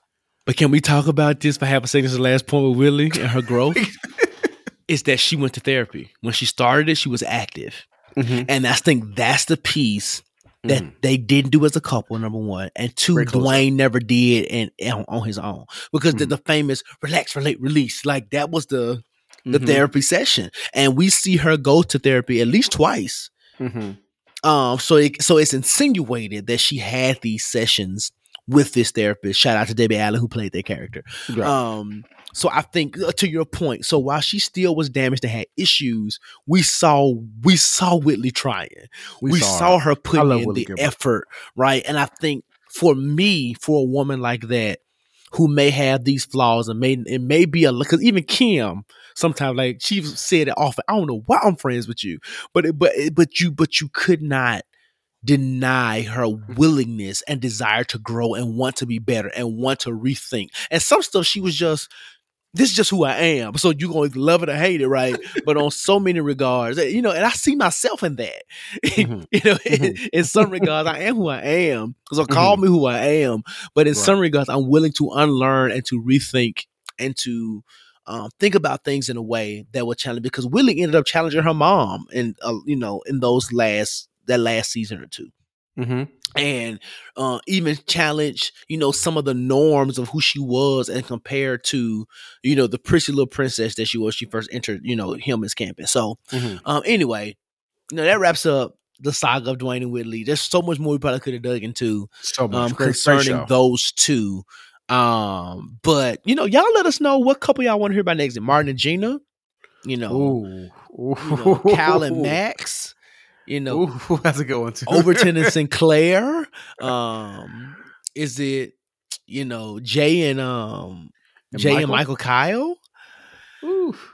Is it Florida and and, James. and James. Is it the Jeffersons? You know, there's so many people to talk. Is it Bo and Dre? Because I have some things to talk about. Oh, that might be the one. That's another that's another insecure man whose wife I feel shrinks because he outkicked his coverage. She's way out of his league. Is it Issa and Lawrence? Do we talk about? Who do we talk about? Who do y'all want to hear us talk about? Yeah, let us know. Is it Mary? Is it Mary Jenkins and he's from 227?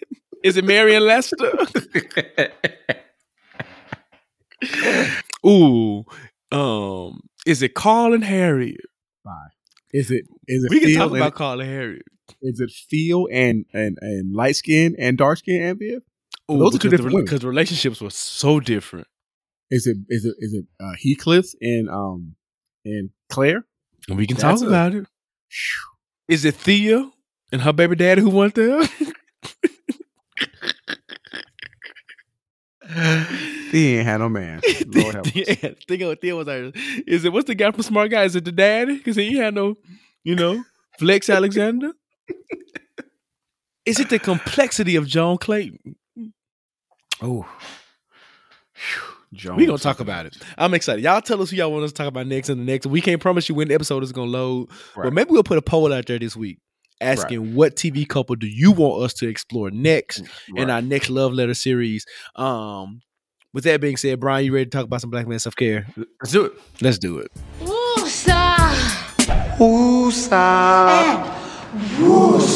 All right, we are at Black Men Self-Care. I am my brother's keeper. We talk about what we do as Black men to take care of our good Black selves. Josh, do you want to talk about what you're doing this weekend or what you did last weekend? Well, last weekend I was in Miami and had a great time. Somebody asked me and I gave them that Miami was necessary. It was refreshing. It was rejuvenating. It was fun. It was relaxing. It was calming. It was all those things at once. And it wasn't the wild and crazy time that people may have thought it was going to be. I did travel for the main purpose of being with my gym, Effect Fitness. And let me tell you how Dooley had us working out for over an hour. But let me also tell you how your boy murdered was spinning on the brick, was jumping. When he was doing squats, I went down and jumped up in the air like a frog. I was killing the things. I had my Meg knees last Saturday. But I think I'm going to tell you what helped me. We were in a ventilated room. Dooley was not able to control the heat in that room. And I think, and to me and Johnny, my homeboy who I traveled with, we talked about it. The class, Brian, was just as hard. I stopped a few times, caught my breath, but I was able to give us 100% from start to end because I wasn't feeling like I was doing hot yoga and trying to do intense cardio. But anyway, beyond that, it was just, for me, it was the change of scenery that was dope. I will say Florida was definitely on their Florida. A lot of people were not wearing masks. But I will say there were a lot of people who were treating Florida kind of like Atlanta. They weren't out kind of like you see on TV. I think spring break and stuff like that probably made it crazy. But we kind of went in I don't want to say an off season, but not because this is also kind of hurricane season too. So a lot of people ain't trying to go to Miami. But anyway, it was a good time, man. I was safe, kept my dishes, wore my mask, had my hands sanitized, washed my hands. I did my things. I enjoyed myself. And this weekend, my homeboy Johnny, his birthday is today. Shout out to Johnny, happy birthday! And so we're celebrating him this weekend. So whatever I think he's having a brunch or something. So whatever that looks like is what I will be doing. And now in terms of self-care, after I'm done celebrating, I am today, Brian, was all of my jobs, and I'm a Jamaican in that regard, got the best of me. Look at God. Bro, I was working up until the time we recorded. Wow. And I woke up at 7 a.m. Well, I started working at 7 a.m. Wow. So yeah. So I'm resting. As when I'm done, when I tell you I am sitting still and resting in the stillness of the Lord, it is what I'm doing. How about you, bro? Going out of town real quick for 24 hours. It's really a work trip, but I don't think people understand, like, just being in a hotel. The change of scenery. It's a change of scenery. Where'd you going? I'm going to Virginia again. Okay. I'm going to Virginia real quick. I gotta take some people out to dinner for work. And I'll just be in a hotel and I will get the opportunity just to be me for a quick second. even though I'll still be a husband, still be a father at that moment in that hotel room, I'm really just me, no responsibility, just Brian for about a couple hours. I'll be doing some driving, which I love to do. So yeah, I'm looking forward to it. All righty. Well, if that's the case, Brian, do we have anything in the P.O. box? Yes, we do. Okay. Well, let's get into it. Let's go on over there. Oh, yes, wait a minute, Mr. Postman. Wait, hey, Mr. Postman. What's going on, my friends and family? We are here at the P.O. Box, and our postman, Riley Jenkins, has come and delivered to us some good mail. But before we get into today's letter, I want to let you know that you, too, can be featured on this here podcast by writing in to Ask the Jigsaw. That is ASK, the Jigsaw at gmail.com. We will give you a pseudonym because we respect your privacy. We will possibly read your letter out loud, and we will give you the best non-licensed therapeutic advice that you can receive on Cicely Tyson's internet. So, Brian, without further ado, who do we have in terms of pronouns and what do they want? All right. Let me give the pronouns because we do believe in respecting pronouns here on this show. Pronouns are she and her. She, her.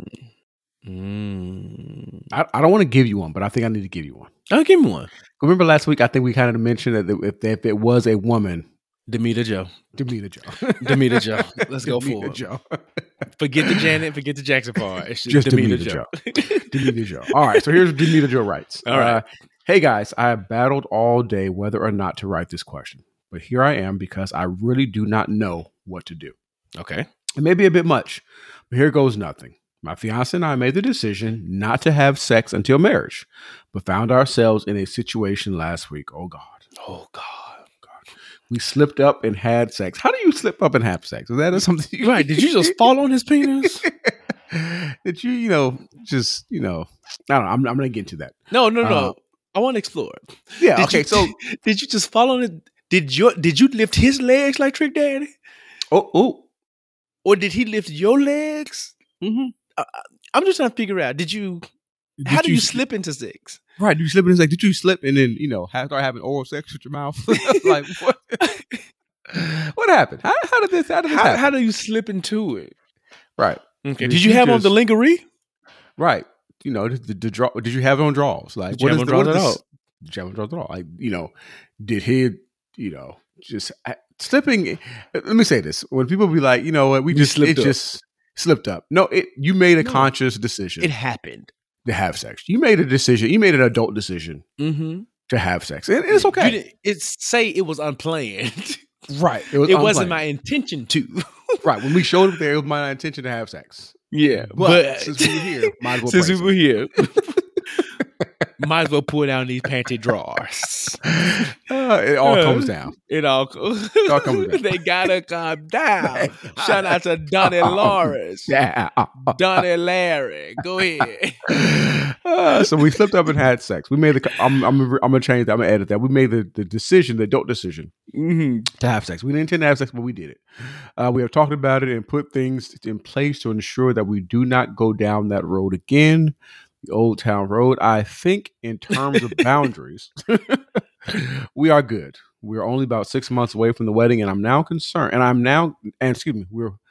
only about 6 months away from the wedding, and now I am concerned. Okay. We had sex. Let's just say he came up short in some areas. Oh, can't relate. Go ahead. Right. Hello, somebody. Now the sex wasn't bad. But I was just, expecting more. I'm giving it in her layman's terms. It didn't give what it was supposed to give. It didn't give what it was supposed to give. He didn't understand the assignment. Blame the DNA. Go ahead. My concern is whether or not I'm going to be able to deal with this for the rest of my life. Like this? Forever? I know sex is not everything, but this is important to me. I'm sure it is. Right. I almost blame myself because if I had waited, I would not be in this situation. However, the truth of it all would have made itself clear eventually. What do? Do I tell him? Is this something we can talk about? Like, how do I move forward from this? I am not going to let this stop me from marrying him because Other than that, he is an amazing man. Hope you guys can help. Love the show. Demeter Joe. Bars. Oh, I think this to me is pretty simple. Pretty simple. In the sense of, simplicity of it all. Go ahead, because I don't know. Quick question. Okay, it didn't give what it's supposed to give. Like, was there other things involved? Like, is the head strong? Right? Like, did he at least give head? And let me talk to the ladies. Right. I think I saw this on a TV show recently, and they were saying like, the dudes weren't giving head consistently and stuff like that. Are niggas out here just not giving head, Joshua? Like, is that a thing? I eat everything that's on my plate, brother. Eat all of it. Hello, all of it. So yeah, that's one question. Is if you feel like he's not satisfying with the inches of it all, is he at least bringing you to the place of climax in other areas, like fingers, toys, tongues? Like, is that something you're able to deal with, right? For sure. Because not everybody's endowed. Not everybody, and even those that have the big old thing, right? One, they probably don't have a job. Right. You have a big penis or a job. Like, you're not getting both. You ain't getting both. And I'm not gonna say good. I'm gonna say extremely large penis. We ain't gonna say big. Right. We ain't gonna say big because thank you, Jesus. But them the type of niggas that, like, he'll drop you off at work in your car. Like, them niggas the ones, they got it next week. So yeah, so that's my thing. So what do you do if it's not really a big deal and you feel that he's an amazing in other area and he also gives great head? I think you can probably survive with him not being able to, like, give you the strong peen every time. For sure. Like, is he faithful? Does he have a good job? Do you see a future with this person? Like, I would hate for you to give up, 90% because he doesn't have 10 inches. If that makes sense. Mm-hmm. Right. That's my take. That's my take. So here are my thoughts on the curious case of Puny Peen Peter.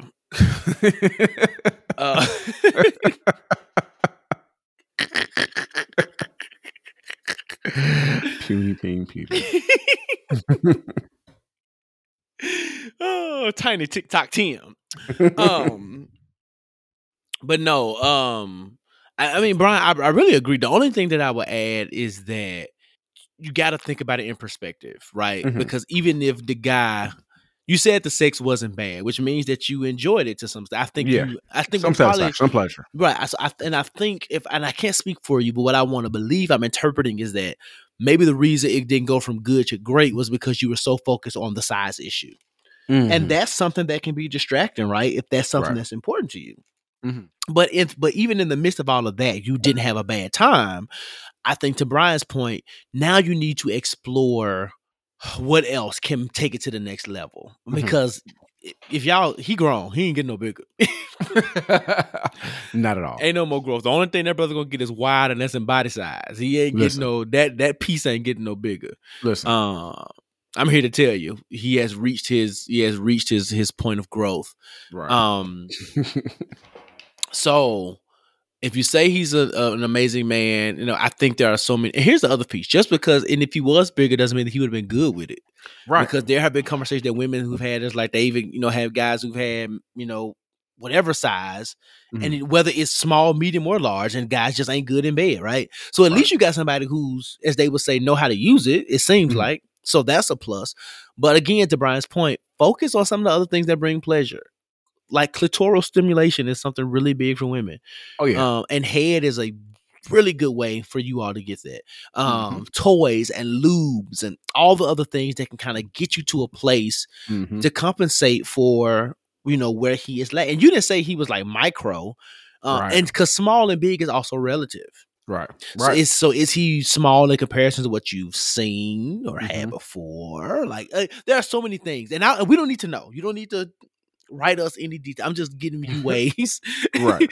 I'm just giving you ways to think through it. So, because you said you're committed to marrying this man, the one thing I will tell you that you asked us specifically is do not have this conversation with him. Right. I'm gonna tell you why. That's going to destroy him in terms of pleasuring you at all. right? Yeah. So I think it is one thing as you begin to, especially if you're not virgins, as you all begin to learn your body. Well, clearly y'all ain't virgin, y'all had sex. But you know, particularly couples who go into marriage, even if they are abstaining, who aren't virgins, I think there's a beauty and a grace of learning each other's body. Yep. And there could be some things that, you know, I'm gonna use myself for an example. Not that this was the case. There could be some things I was doing that had my ex going crazy. And then I do those. I'm thinking I'm killing it, right? And I do it to my wife. She's like, no. And it doesn't mean that I'm bad. It just doesn't mean that doesn't work. And it could be the same thing. She could have been doing certain things, you know, before me. And I'm just like, girl, what are you doing? Right. So I think there is, and that wasn't the case, but I think there is space for you to be able to learn each other. Right. So I would use this not as a moment to say, hey, you're small, but begin to use it as a moment to think about some of the ways that you could really enjoy pleasure post-marriage. What are some of the things that turn you on the most? Whether that means that y'all go real hard doing foreplay. Maybe quickies ain't y'all thing, because quickies really is about putting that thing up in there and bam, bam, bam, bam, bam, and it's done. And if you need all the things, right, then maybe quickies ain't never for y'all. And then we think about the level of intimacy too, like outside of the sex, like the intimacy that leads to the sex and all that kind of stuff, you know. For sure. Yep. You know, that's a thing or whatever. But but yeah, so to answer your question directly, I don't think you should tell him that particularly. Nah, don't do that. Do not put that in the group chat. Don't keep that to you. Let this conversation right here be the last people you tell. Please. Because what you don't want to happen is for your homegirl to get upset and be like, that's why your dick little anyway. Like, you know, you don't want that to happen. And now you got a whole nother issue on your hand. Because now he knows not only do you think this way, but you're telling people about it. And that would be so damaging. Nigga, that is so funny. That's like I would laugh if I was in a room. Oh, why did I get married moment at the table? But nigga. Exactly, but that's my thing though. You know, like, and I'm not saying y'all seem like y'all Christians or whatever because y'all are abstaining, and it may not be because you're Christian faith. We're going to assume that. Listen to this podcast because Brian and I love God. We do love the Lord. But I'm just saying, maybe you're on a bachelorette party, maybe you are having a couple of glasses of wine, mimosas at brunch, and they get to flowing, and your homegirl asks you, did you ever take care of that little bitty problem that you know, like, because certain people's responses to alcohol and environments are so different. And I don't want you to do is be in a space where that level of intimate conversation has to be brought up and destroys what you have. So have the conversation, but frame it around pleasure and some of the things that you enjoy and some of the things you would like to try and some of the, you know, all that kind of stuff. And I think you will have a healthy marriage. And if he wants to try some of the enlargement tactics that they have out there, they're out there. I don't know that they work. Ain't had to use them. God bless you. God bless God to be glorified. God is so good. He's so mindful of me. He enlarges territory and just expands the things. If you're horny, let's do it. Ride it, my pony. My saddle's waiting. But no, for real though. That's all I got. That is funny. Now, we tell people all the time to write in and check. You make Demeter Joe. You write in. Joe. Now, let me tell you. We told you we don't want no details. I don't know size. I don't want no size. I don't care. I don't care how you describe it. But tell us if you have the conversation. If you know, or wait till 6 months from now. Write in. And let us know how you were able to overcome this, if you were able to overcome it at all. With me and Brian, now that we want to know the tea on that.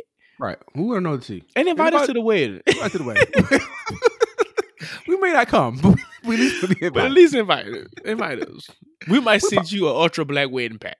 We might. We just might. Like all the things that a newlywed couple. All the great black things. Right. A bonnet and a do-rag. You know.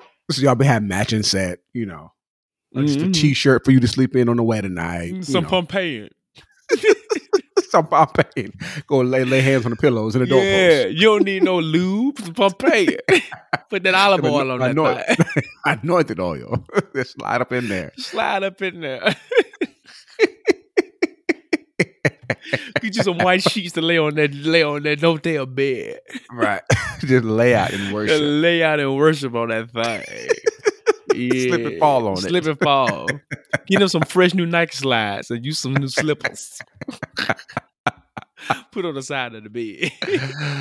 Whew, child. Get y'all some Stella Rosa, because that's the cheap black folk wine. Get y'all some of that. Some Stella Rosa. Some Stella Rosa. That's a black pack. Listen, all those things. Get you some Blue Magic for the next morning. Lay them edges back down. No, some Eco Styling Gel. Lay them edges back down. Some Pro Style. Some Pro Style. And some Jamaican number 9 incense to set the mood. Some Sex on the Beach. Mm-hmm. Oh, yeah. And get you an LSG CD. A good LSG. My body all over your body. Well, his body know her body because he can't reach that far. Next, you want to go through a great conversation? He can't get it. Let's go through a great conversation, Brian. Before we go left. Now, before we go, I thought we might already be there. I ain't went there yet, brother. It can get much worse. All right. Great conversation. Let's go. Let me talk. Let me talk. All right. Whew, Jesus. Y'all crack us up. God, I thank you for this podcast. I thank you for you endowing me with the goodness of the Lord. Endow me. Clark used to say it. They said it. Endow me. Thank you, Jesus, that I don't have the micro. Greater conversation. Do you have anything? Mine would be real short. I ain't got nothing this week, really. Okay. So go ahead. The floor's yours. Larry Elder is a coon, and but we're putting him in the space with Terry Crews and all the people, the black people we do not acknowledge exist anymore. So that's it. That's all I got. All right. And with that being said, understood. Are we putting him in the attic? That's the new place we put him. Yeah, he's an attic. He's in the attic. He doesn't exist anymore. Okay. We need to figure out how to put that on some merch. Put that nigga in the attic. Put that nigga in the attic. With that being said, understood and accept, this has been another episode of your favorite podcast, the Jigsaw Podcast.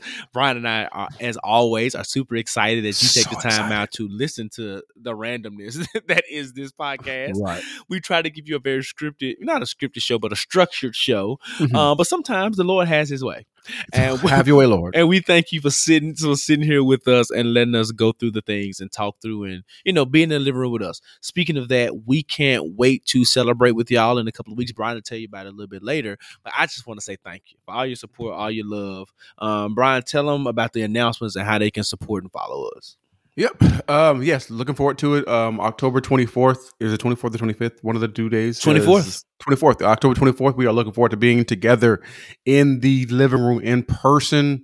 We will have all of the Panini Press things in place to ensure that you are in a safe, clean, hopefully Rona-free environment.